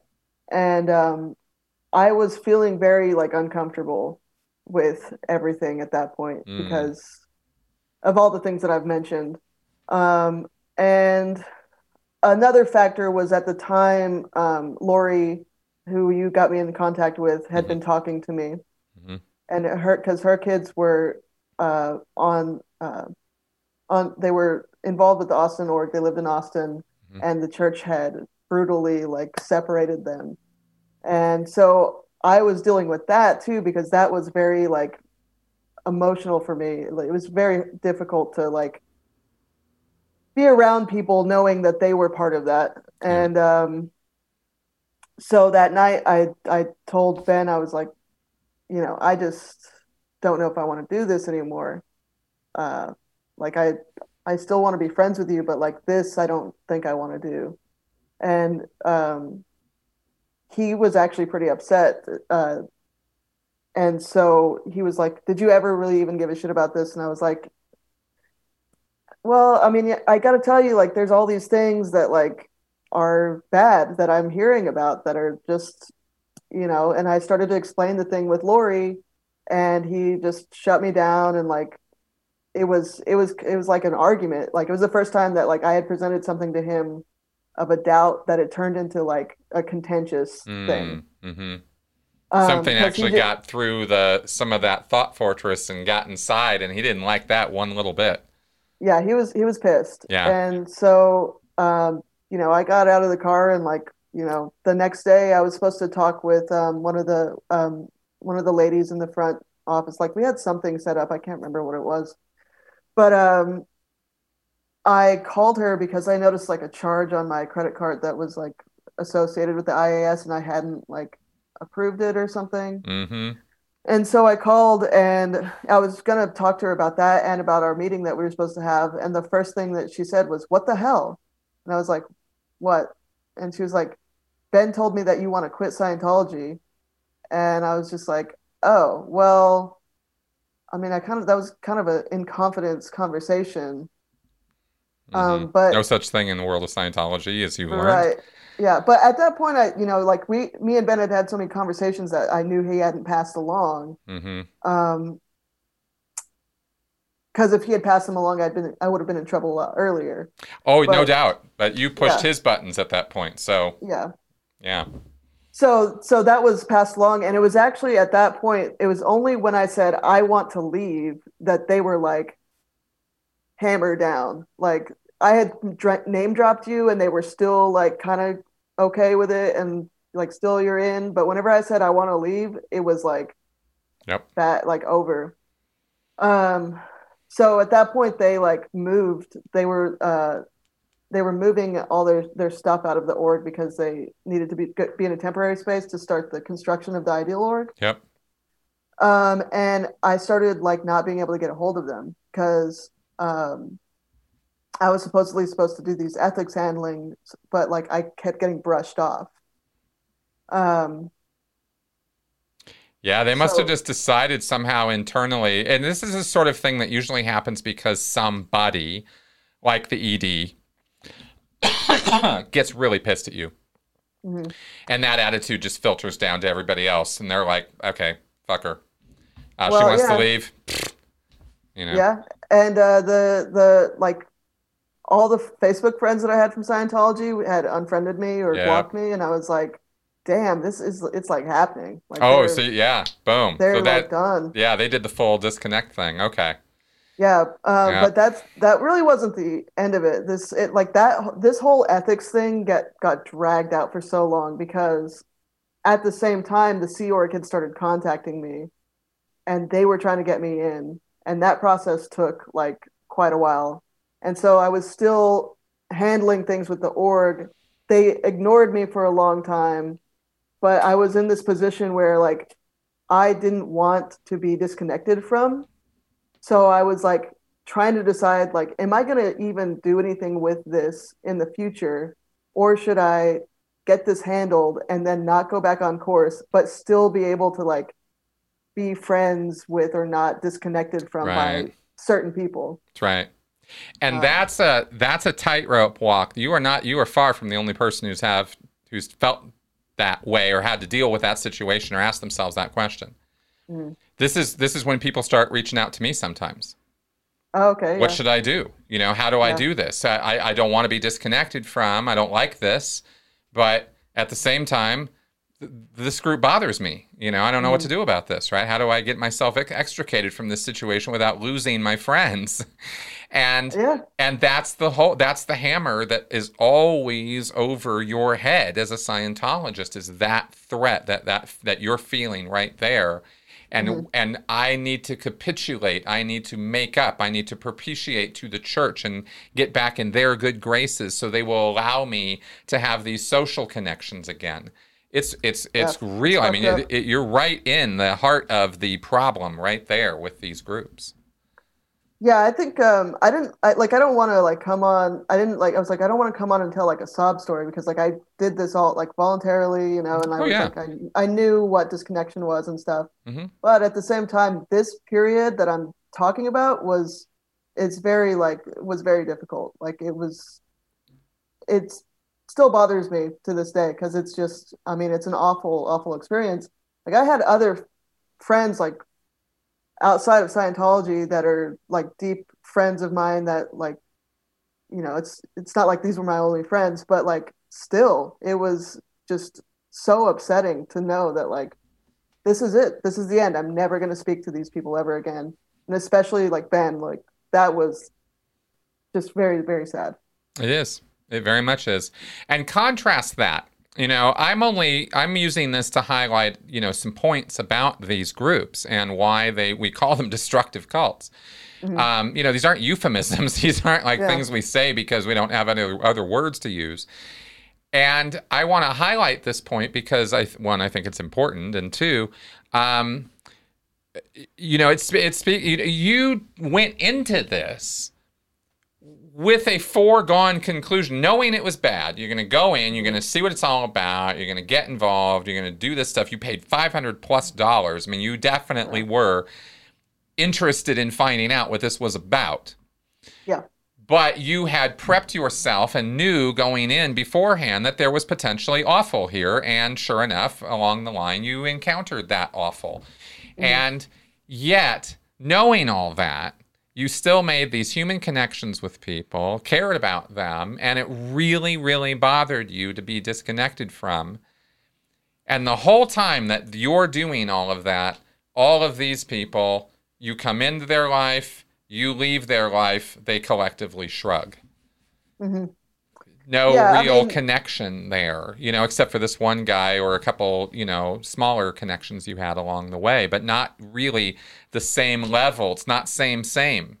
And I find that fascinating because they'll say you're the faker. You're the one who went in under false pretenses and rah, rah, rah, rah, rah. But you're more upset about leaving than they are. Yeah. You know? And I want to highlight that because I think it speaks to your humanity and their lack of it because of the cult indoctrination. Yeah, I think they have humanity, but I think they're trained to ignore it. So Well, then, for all sakes, yeah, then for all intents and purposes, do they have it? You know, yeah, and I'm not trying to be. I'm not trying to be overly cruel or hyperbolic here. Of course, they're human beings too, and of course they have feelings. But mhm, that cult indoctrination is strong, you know, yeah, and they're not shedding any tears over you right now. And I guarantee you. I mean, yeah, you've been in that world. I've been in that world. You know what that world's like, and it's yeah. not a world where they sit around, talking about how they got it wrong.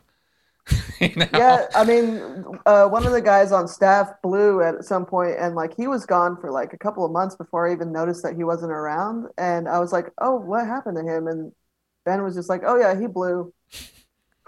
Yeah. Okay, Yeah. It's what happens in that world. yeah, People come and go, come and go, yeah, come and go.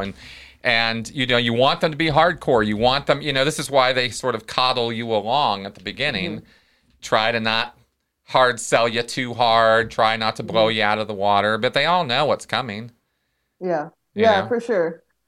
Um, I would say that I don't think that anyone was really that personally affected by me leaving, except for maybe that one guy. Yeah. I think that was the only one. I think if that connection hadn't have been there, I would be maybe a little more, like, little less sad. But that was, that was a real thing. So, Yeah, for sure. and then there were these other smaller ones, but I don't think that like those people give a shit really. Well, So, yeah, and they would say they don't. And I will say, I think you did a great job of seed planting everywhere you went.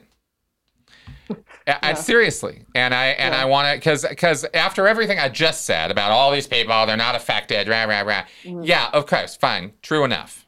Yet at the same time, the real situation is that you went in there and they're actually upset with you because you got past their, you were yeah, there, their you were part of maze. it, sort of thing. Mhm.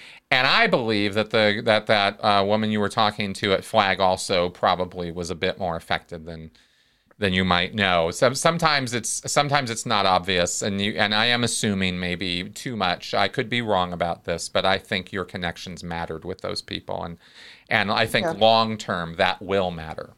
Mhm. You know. Yeah, I mean, I think the two guys that are brothers, uh, I could see them leaving. Although one actually just opened up a school, a Scientology school in Austin. He ain't leaving Um, anytime soon. Then. yeah, but he was smart and like I could always like I always felt like he knew. Like I would say like he would do the what is the thing after you do auditing and then you go in there and you're like Oh, the examiner. yeah, yeah, Yeah. and like you don't say anything to each other or you can say something if you want. Yep. But I would always like look at him and I'd be like, and he would like look at me back like that, and I was just like, you know, you know something. Like I feel like okay, Yeah. but yeah, I mean those two guys, like one of them, I actually spoke to like a a month ago maybe, because he's still like would he was the one that was doing my ethics handling, and so maybe he's the only terminal that's allowed to talk to me. Yeah. Could be. But, Could be. uh, he had mentioned he was like I was asking him like what my status was there, and he said that like this door was still open for me to come back if I really wanted to, but he'd have to like ask around or whatever. But he was like, just for the record, like I was kind of more on your side during that whole thing, and I was like, what are you talking? Like he was like, yeah, there's just a bunch of stuff going on that had nothing to do with you, but that's why you were like Right. didn't have whatever. And I don't know what the fuck he's talking about, but Oh, he's probably talking about internal stuff. yeah, There was either some kind of a local situation, somebody went out too deep with somebody else, or there was the fundraising and the money. yeah, That's always huge pressure and pushes everything else off the desk. Or it could have been, 1,000 other emergencies that they generate inside their silly little mhm, organization. So yeah, interesting. yeah, Interesting. So you just kind of became roadkill for Austin. yeah. They sent someone out to talk to me that I sat down and had coffee with like after It had been a couple of months after I hadn't contacted anyone. Really? And his mission, and I could tell he was not a very good liar. His mission was basically to figure out if I was going to talk shit on the church.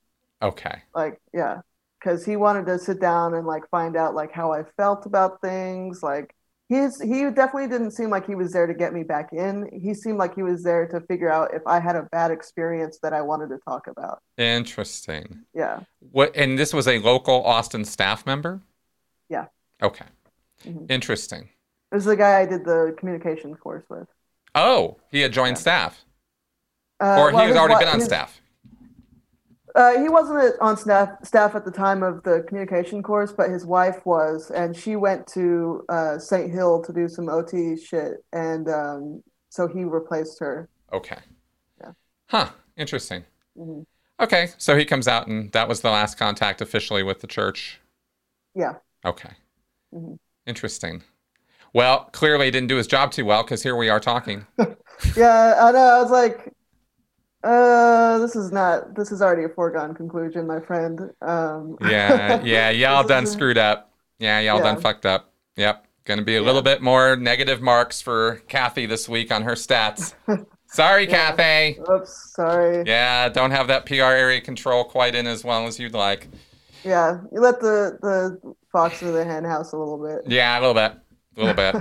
But funny, they'll take those statements and make this out to be some big, huge covert operation or something against the church, which it is definitely was not. It was literally just me like being bored. Exactly, because I don't ever suggest that people do this, and in fact, I think I tried to talk you out of it. Yeah, people really. If you're listening and you think that this is a good idea, it's not. Don't do it. No, it's a waste of time and money. Yeah. It just really is. I mean, unless you've got something very specific you're going in there to do. Mm-hmm. And here I'm talking to law enforcement. Yeah. Please investigate. But if you just want to know what Scientology is all about, I mean, just go to their website. It's all there. And then come to my website, and then I'll tell you about the real truth. But which is not there. And because I'm not, because I don't put out that the things that Scientology is saying are not true. They believe those things. That is Scientology. But there is another layer to it behind that. And if you don't know about that layer and what's really going on, you could believe the smoke and mirrors. And that's the problem, and you got a bit of a taste of what's really going on with that group, and it's not pretty. Yeah, no, it's not. And I just wanted to mention, like, the Sea Org recruitment was gross. It was. Do tell. Inquiring minds want to know. How did they approach you? What did they talk to you about? So, like I said, I don't think that they knew I was in ethics trouble. So they started this husband and wife team started contacting me about joining the Sea Org. And I was like, well, wow, okay. I didn't think that I'd be asked to do this. I am not a very trustworthy individual to you guys. But okay, so you're interested in getting me there. And so they were like, basically they wanted to offer to fly me down for free so that I could like get recruited. Like, they were like, you can come down, we'll pay for your flight, we'll pay for you to stay at Fort Harrison or whatever. So this was flag recruiters calling you from Clearwater. Yeah. Mm-hmm. Okay. Wow, they would actually fly you to Clearwater. Was it a two-way trip? No. Right. That was the thing. I was like, if they fly me down there, I'm gonna have to find my way back. That's right. You're gonna be a captive audience. That's what that's called. Yeah. Yeah. So, but they were at the time. They were very like the recruiter was like trying to scramble to get it all organized, and he got me to agree to do this. But he was like, and I was like, sweet, I'm gonna get a free trip to Florida. And I think it was like around the same time that Aaron was having his party. So it's like, maybe I can meet up with them. That's right. Yeah, I was like, maybe I can meet up with them and the Leah Remini crew and stuff. And so I was like, sweet, Scientology is going to pay for me to go to Florida, and I'm just going to hang out on the beach and like maybe get uh, high pressure experience, and then go hang out with Aaron. Because at that point I was like, this is completely over. Like Austin's not talking to me. The Sea Org is talking to me, and I don't know them from anyone else, so I don't really care. Um, so Wow, and they have such a different idea of you in their head. I mean, it is actually comedy. I mean, it really is pretty funny. At that point, I was you know, laughing because like the Austin stuff I was like sad about, but I was like, I can't believe that they are offering to fly me for free to Florida. They have no idea what the fuck is happening. That's right. Like, yeah, so that was pretty amusing. But I think that he figured out that I was in ethics trouble, and so he was like, the free flight was off the table, but they still wanted me to come, Mm-hmm. and so and they still wanted me to join the Sea Org. Mm-hmm. So they went ahead and they were like, let's do the like whole life interview thing to get you prepared, just to make sure that like you can join the Sea Org. There's nothing that's keeping you besides the ethics trouble. You can handle that, blah blah blah. But we want to interview you about your life history, and this is like, I guess, a standard thing, right? Mm-hmm. Oh yeah, very much so. The life history, especially. Yeah. Did you do the life history? Yes. Did you do it honestly? Hell no. Okay, good, Hell because no. it is probably the single most invasive interrogation you will ever get. That's why I was saying before, I wanted to mention that, because it was, Yeah. I mean, even for me, I had been used to like having conversations with Scientologists where I wasn't all the way truthful. Like I presented myself to the Austin Org like as myself, but like on certain things, whenever it came to like whether or not I believed in certain shit, I would lie. Mm-hmm. But this was like actually like pretty intense, Mm-hmm. because I knew certain answers would mean that I couldn't like come down there, Mm-hmm. if I wanted to. Mm-hmm. And so they were just so invasive. Like basically, it was two different people that interviewed me because they had to call me back and stuff. Um, but one was a guy and one was a girl. And I mean, they ask you about all the sexual, like they get into like your sexual history, but it's not just like how many sexual partners have you had? It's like, did you ever like maybe if a boyfriend wanted you to like do something like that you wouldn't normally do? Like it's just like, oh, like Yeah. this is so fucking creepy. Every Yeah. partner, every instance, everything you did, right? Yes. Um, Yeah. And there, I have to tell you, just because I've never told this story before, but there was one woman who actually who wrote the sexual history part of the life history, because it's like part 3 or something of like 7, 6 or 7 parts or some shit. She wrote it like a romance novel. I mean, what? literally, she wrote it in the third person. She wrote her sexual history in such detail. It was like reading a romance novel. She then did this and he then did that. I mean, it was graphic. Oh.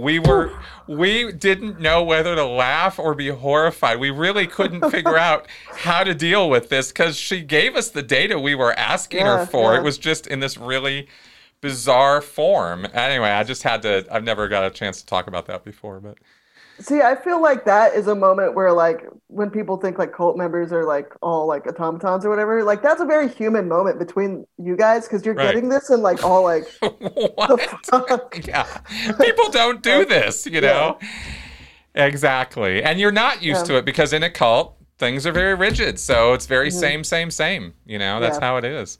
But anyway, yeah, they ask you about all this invasive sexual stuff. They want to know all your friends, your all your relatives, and how your relationship is with them right now. Well, I mean, how did you answer all this stuff? Like my relationships with my family, that was easy, you know. I think I mentioned I was like, oh, my brother works for a pharmaceutical company, but I'm not like close with him. I don't ever talk to him, Oh, okay. So I Yeah. was like, yeah, it's okay. I don't talk to him. Yeah. And my parents, it's whatever.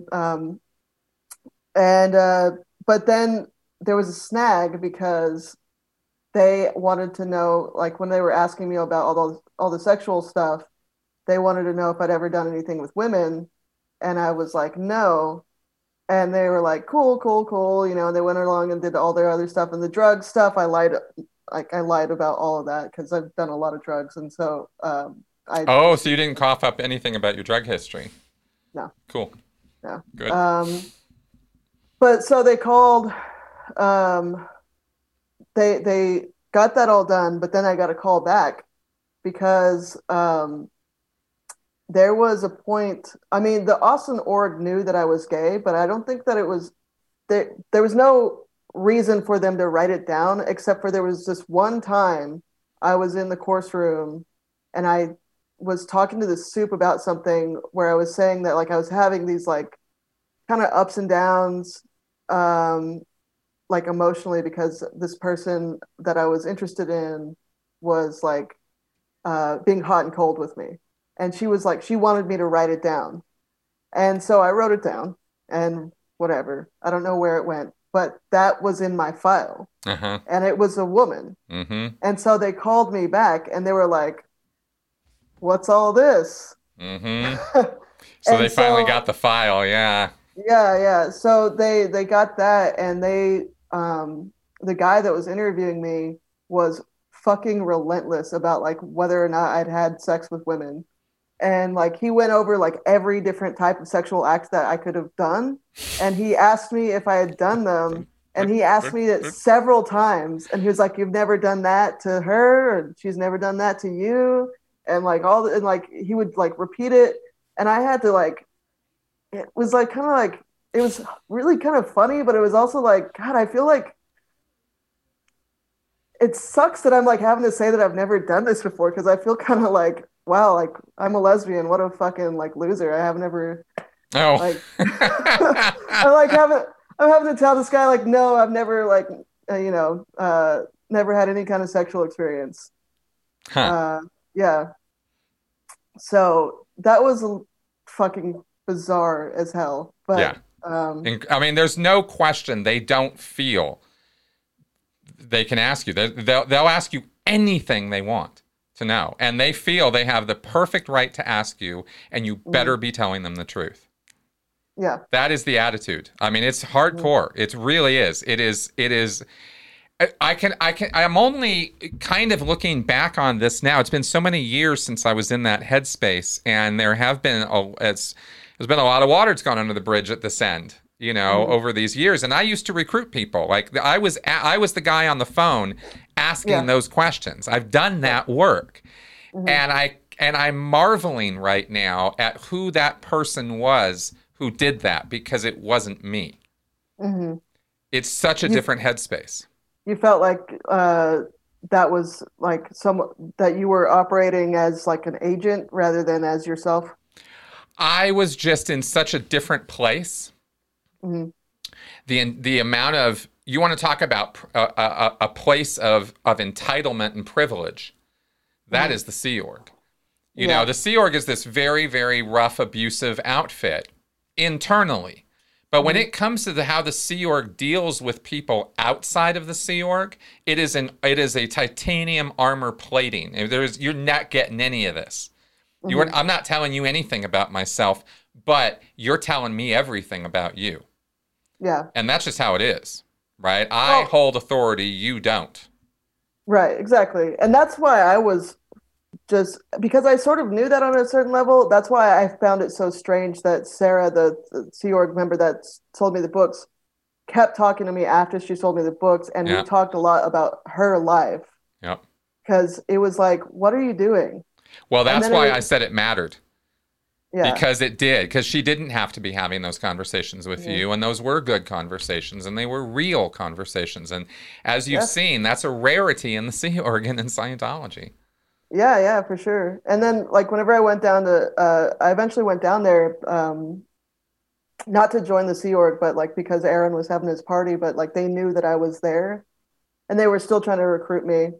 Um, I don't know why they didn't see it, but It like, just speaks to the desperation. I'm telling you, yeah, it is. yeah, I mean, you were a recruit cycle. We would have called you that. You were a recruit cycle.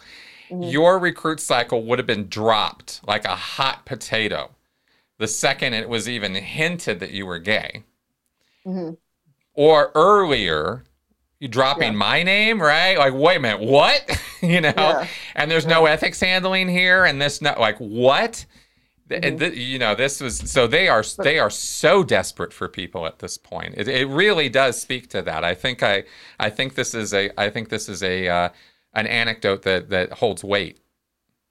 yeah. I mean, it's unbelievable that they would like want me because if I would be like the least desirable candidate for that position, you know. Yeah, Um, and and as you said in the past, like just the hint that I was gay would have been over, you know. absolutely. You're never getting in the Sea Org as a practicing homosexual. I'm just Yeah. forget it. Well, It's and impossible.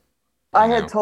I had told the guy interviewing me that I had hooked up with a guy after like having lesbian feelings, and that's what like ended it for him. Yeah. He was like, "Oh, great." Oh, okay.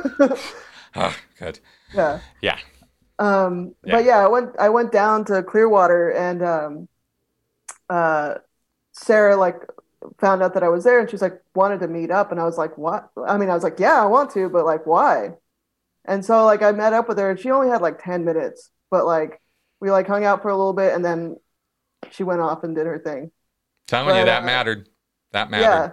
Yeah. Well, and that's why I didn't want to like because that was so weird, I wanted to like keep talking to that person. Mm-hmm. Um but eventually even that got uh kind of like I don't know if she got in trouble, but like that definitely got shut down Yeah. because her like partner that she had started texting me instead of her, and she wanted like I had taken a picture with her, and she wanted the picture, and like I all of a sudden like this person was like not responding, like she wouldn't Yep. respond to my text or whatever, and I was like, okay, this is getting shut down, Yep. like yeah, That's exactly what happened.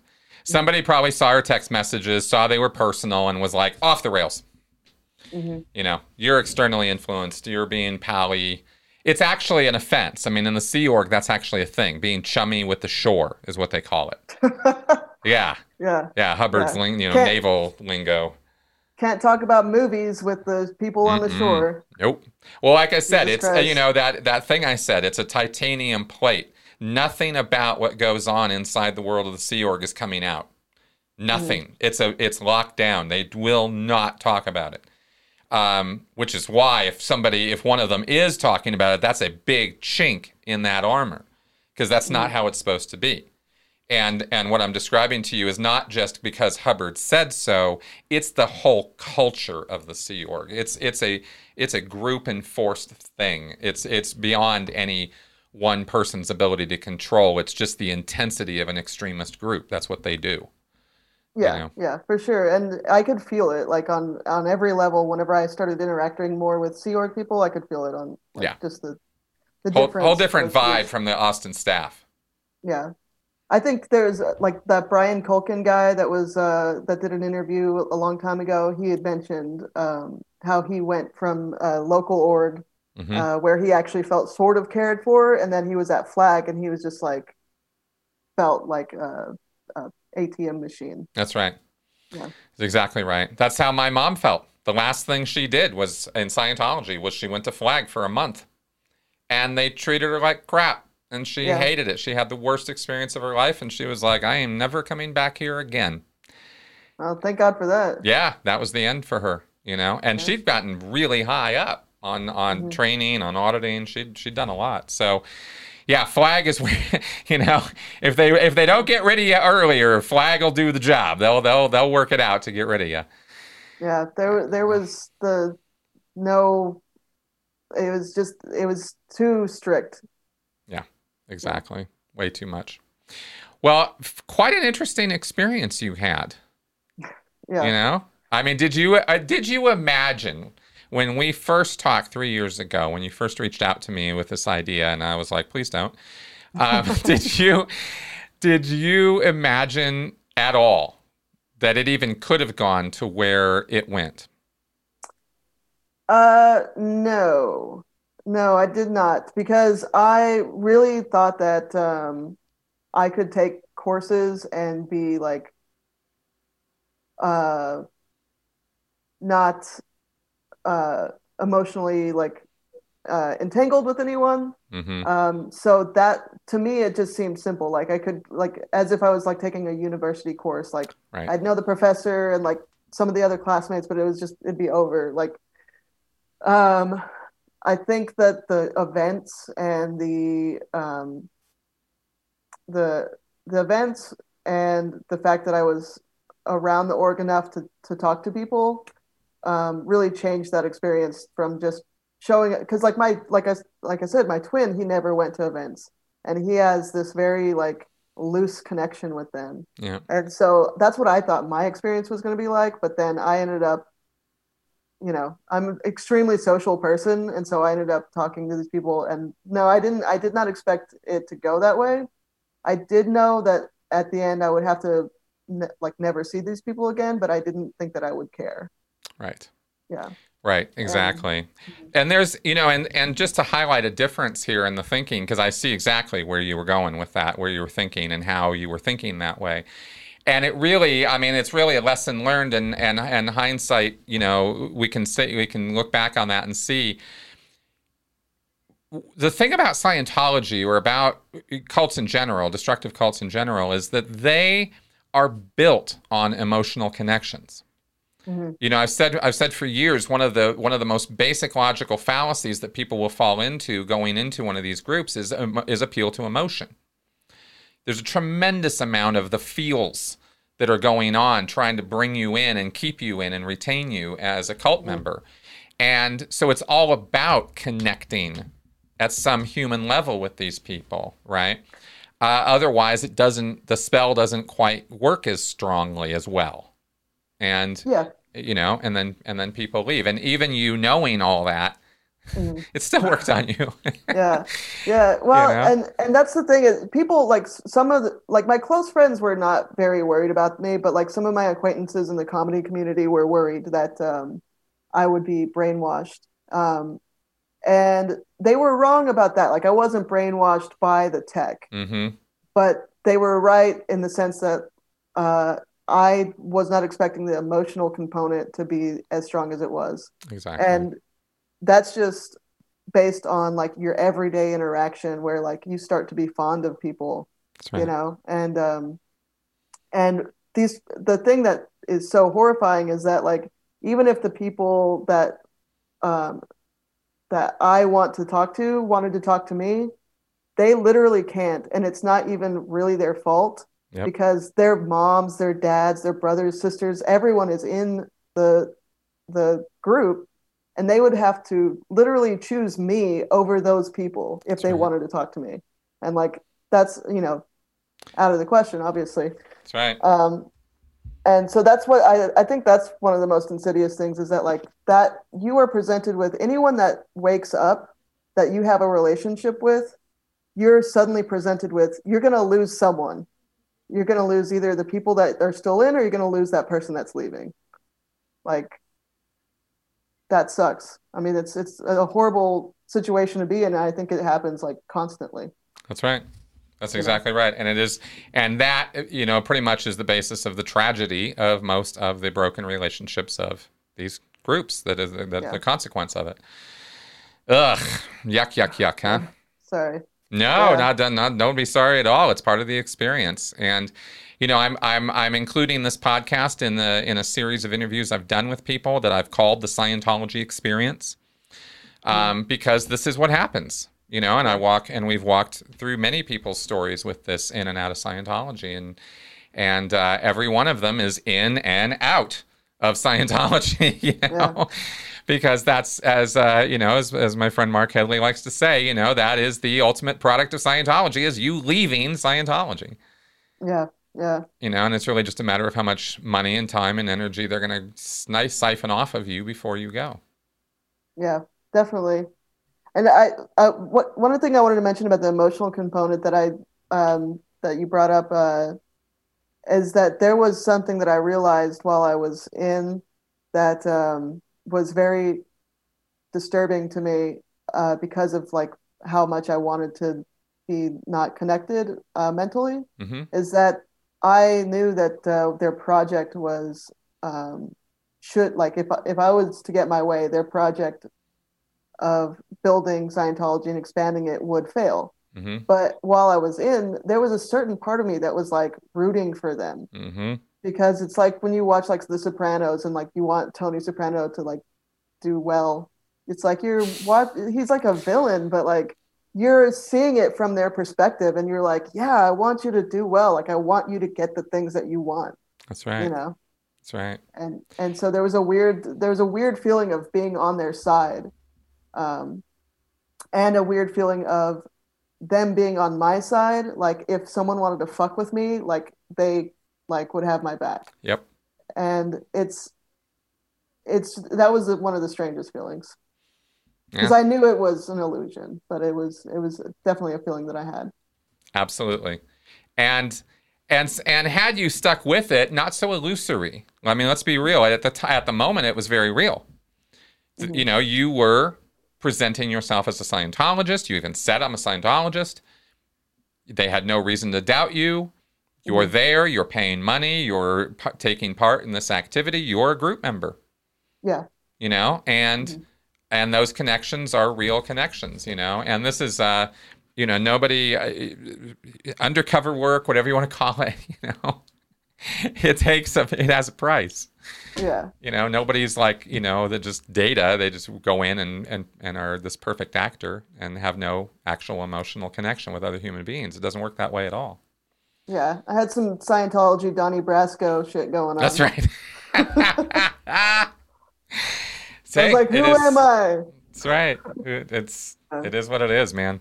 Yeah. I find myself, I'll just contribute to that as well by saying that, you know, for years after leaving Scientology, I would see these failed organizations, these goose egg organizations that, you know, there's just nobody coming in, nothing happening, no books being sold. And you know, I was for years, not weeks, not months, for years, I was working at expanding those organizations like with all my might. And Mm-hmm. it's so hard. It was so hard for so long. It's not now. Now it's not. I don't have any conflict, but for a long time there was this, you know, in my head of making fun of them, but also thinking, you bunch of idiots. It doesn't have to be like you could change this. You Yeah. could turn this around. You could grow Scientology if you guys would just do a couple simple things. This whole Yeah. thing could turn around, you know. But you Mm-hmm. got to stop being a destructive cult, and it's in their and it's in their DNA to be what they are. They can't be Mm-hmm. something different than that. So, Yeah. you I know, definitely had those conversations in my head too of like, if you guys would just stop, like, oh my God, doing this or that, like maybe you'd get what you want, but right? you can't stop because it's part of like who you are. That's right. And they can't think their way out of that. You Mm-hmm. know, they're going to watch this. I guarantee you that there are people who are going to see this and in Scientology. And they're thinking right now, we have no idea what we're talking about. We're a bunch of idiots. We're just suppressives. And it's like, man, I've been in that headspace, dude. You know, you got Yeah. to come out to mine. I've been in yours. I Yeah. know what that Yeah. feels like, you know? And, you know, and we're just a couple regular people just living life. This isn't, you know, the suppressive league of America, you know? Yeah. Anyway, good stuff. I want to thank you for, you know, for doing this. This has been a long time coming. We've been talking off and on for a long time, and I'm really glad this happened. And I think this was okay. What do you think? Yeah, it was good. I mean, I didn't realize until we started getting into it how long of a saga it's been, but and how many different things. There's stuff that we didn't even get into. It's fine, but like I'm just like, damn, okay, that was a Right? lot. Yeah, So I it's think this was good though. I think we like talked about a lot of good stuff. cool. Well, I for our first real live communication like this for this length of time. I thought it went great, and I was very happy to do this with you. So thanks for doing all this and suffering the shellacking that you did so you can tell the story that you have. I mean, I'm sure there's more you can do with this, and should, by the way. I mean, I can only imagine the comic gold that must be here if you think it through on that level. Yeah. But anyway, like I said, thank you for going and taking the hits for us and coming back to tell the story. Well, thank you for being there for all my random questions throughout all this time, and and for being willing to talk with me, because I think this is it's pretty cathartic, for sure. Yeah, it helps, doesn't it? Yeah, for sure. Cool. All right, guys. I hope that you found this conversation, as usual, interesting, enjoyable, entertaining, informative. If so, maybe think about supporting this channel. It is you guys who keep this going. You paid for this mic. You bought this board. You are keeping these lights on. It is you guys, seriously. And I want to thank you for that. And I want to ask that if you want to contribute to this, I would very much appreciate it, because I could use that right now. Going back to university, especially, I got some books to buy and some things to cover. So anyway, that's my plug for this week on that. And regardless of your level of support for the channel, thank you very much for your viewership and for inviting me into your home for this time. And I will see you next week. Bye-bye.